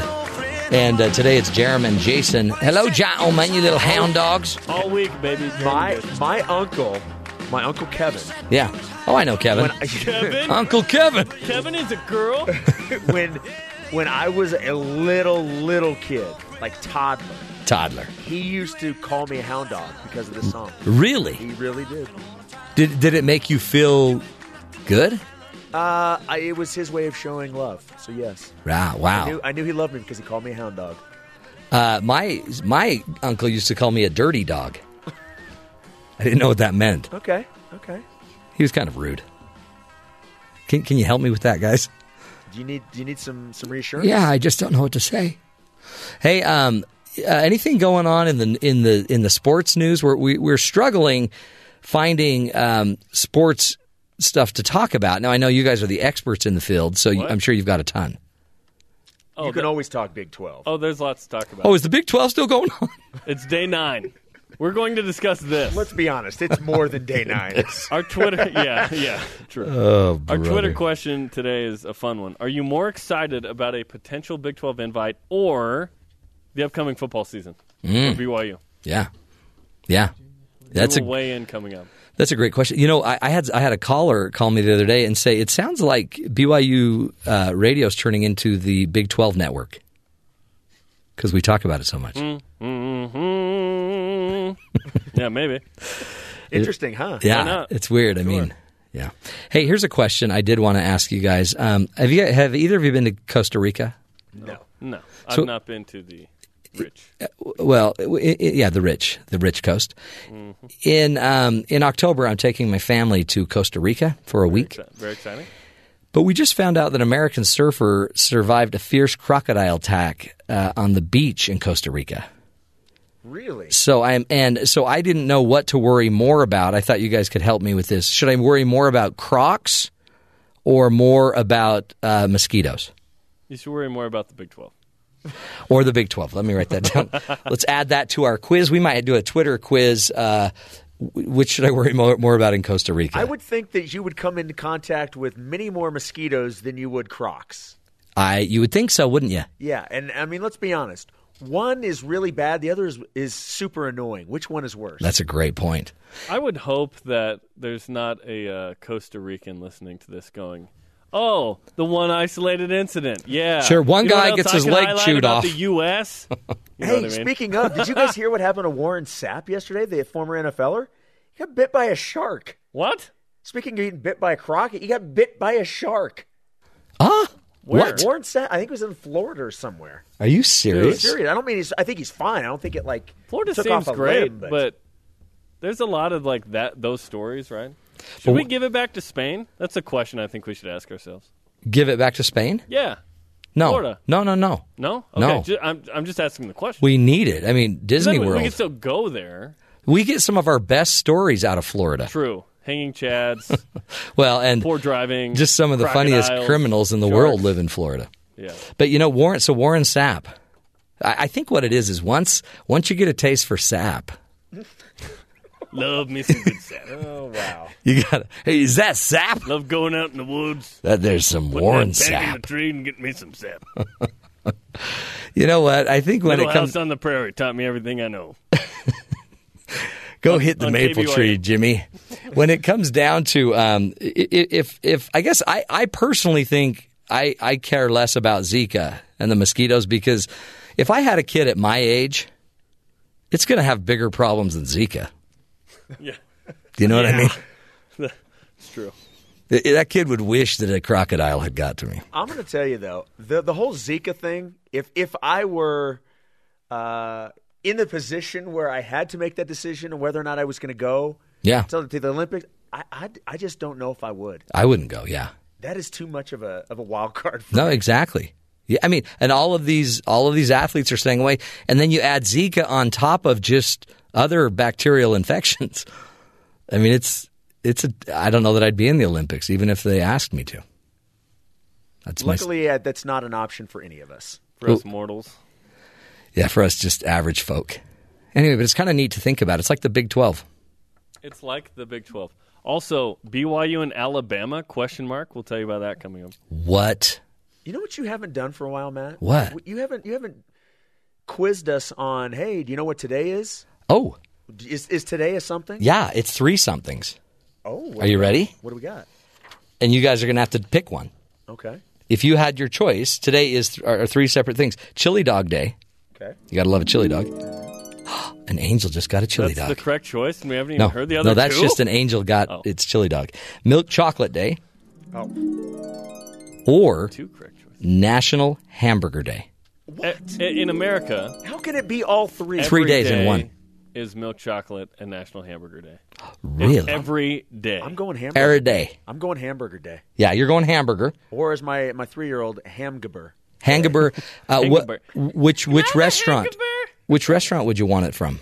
Ooh, can we have names? We can on my show. Sure. I'm telling you, I'm all about the Red Robin. Red Robin. Yum. 5 Guys. Five Guys. Ah. The restaurant. I'm hungry. I think I would take Hamburger Day as well, but smothered in milk chocolate. Oh, okay. With a marshmallow with inside. a side of chili dog. Oh yeah. And wash it down. Of crock. And wash it down with some chili dog. And some sap. Yeah. Covered in sap. The Zika virus. Hi, can I have some sap? What kind of sap would you like? Would you like Warren sap? Was that mild, Warren, medium, or hot? I'd like some spicy Warren sap, please. That is so nasty. Okay, you guys got to go to your show. Are you all waxed? Are you ready to go? Spencer's not here, so there's no waxing. Oh, that's right. Done anymore. Yeah, you guys don't. Yeah, you've trained your body not to grow hair. That's great. Stop it. Just stop it. Get off my back. That has no hair. My hairless back. Oh, boys, this is a fun day. Slide off my hairless back, Matthew. Like water off a hairless back of a duck. What? Guys, okay. We've got a lot of good promos in on this one. This was a good segment. I would, Wayne's World. We would never sell out. This is brought to you by, I love delicious Domino's pizza. We deliver. Okay. Okay, go have a fun show, guys. Knock them dead. Hey, thank you. Make us proud. Keep sliding off that hairless back. We will. We will. That's the sound my back makes. Good times. Oh, I got scared. I thought the door opened and Don was coming in. But he's not here. Anyway, you got to love that show, guys. Top of the hour. It's only about 5 minutes away, and you can enjoy Jason and Jerem for 1 hour straight. Nothing but heaven. And they break into songs so easily. Especially show tunes. We need to be doing more show tune stuff with them. Maybe they won't sing with Jason there, I don't think. Yeah, I think Spencer kind of... Well, Spencer will. Yeah. He'll break into anything. Did we talk about the bouncy house? Did we? I don't think we did. Let's say you're in a bouncy house. By the way, have they not learned that you got to anchor these bouncy houses? I think what they think is once they're full of air and you put like 50 kids in, it's not going anywhere. The problem is... until everybody gets out except that one kid. Yeah. So as we were thinking about this story, Ben kept wanting to do a story with one kid that just can't get out of a bouncy house. I was brainstorming. Yeah. Well, Ben, I was that one kid. Yeah, I figured. It's not funny. A bouncy house without any kids in it, a kidless bouncy house, an unanchored bouncy house, blew away in the wind, in the high winds in New York, and the inflatable structure was carried away, no kids inside, flying up through the air with the greatest of ease, and struck power lines. We have some audio. We'll just start playing the audio. And you can hear the blowers blowing this bouncy house up, and then a wind. Did you hear the wind? Picked it up. Look at it. It's flying. There's a lady on her bike.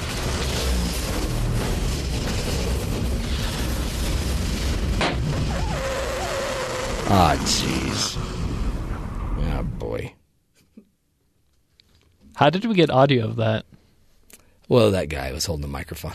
Oh, okay. Up in the air. That's just tragic. Did you hear how it just kind of gave up at the end?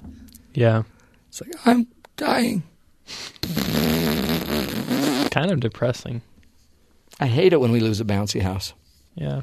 But they're dangerous. That's why I don't let my kids near them. And there's a ton of germs in that little house. At least there's no balls in there. That's disgusting. My kids are like, can I go in the little ball pool or whatever they call those? And we're like, no. We're gonna go to Rio and have you swim in the river. It's the same thing. Not to be negative on Rio, because I love Rio. I'd go to Rio in a second. A little story as we wrap this up. You know, we always like to talk heroes on the show. And out of KTRK in Little Rock, a simple act of kindness left one mom speechless inside an Olive Garden restaurant. Dallas French and her family were having a long, stressful day. Her 4-month-old daughter, Ellie, was sick and tested positive for E. coli at an Arkansas Children's Hospital. French said that after their daughter's hospital visit, the family stopped at an Olive Garden. I was trying to make a bottle and spilled it all over me and on the floor, said French.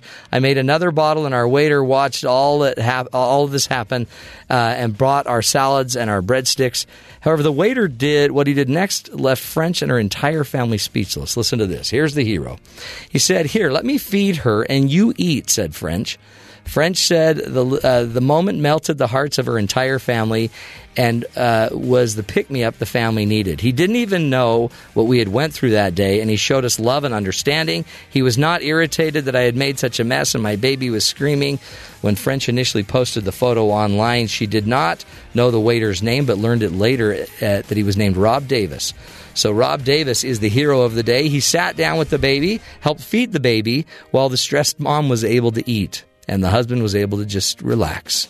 And that photo is now all over the internet. We're going to post it on our Twitter page, @Dr. Matt Show. Go check it out and see what a hero looks like in action. Remember, you all are heroes as well. You don't have to, risk your life to save somebody or to be a hero. Sometimes you just need to give your time, your attention, your focus, and that's why we do the show. So you can always at least leave with a little bit of positivity in your heart. Now, we're out of here. That's the show. We'll be back again tomorrow. Let's meet up again tomorrow and start the show again. Be here 9 to noon Eastern time. And until then, make it a great one. We'll talk tomorrow.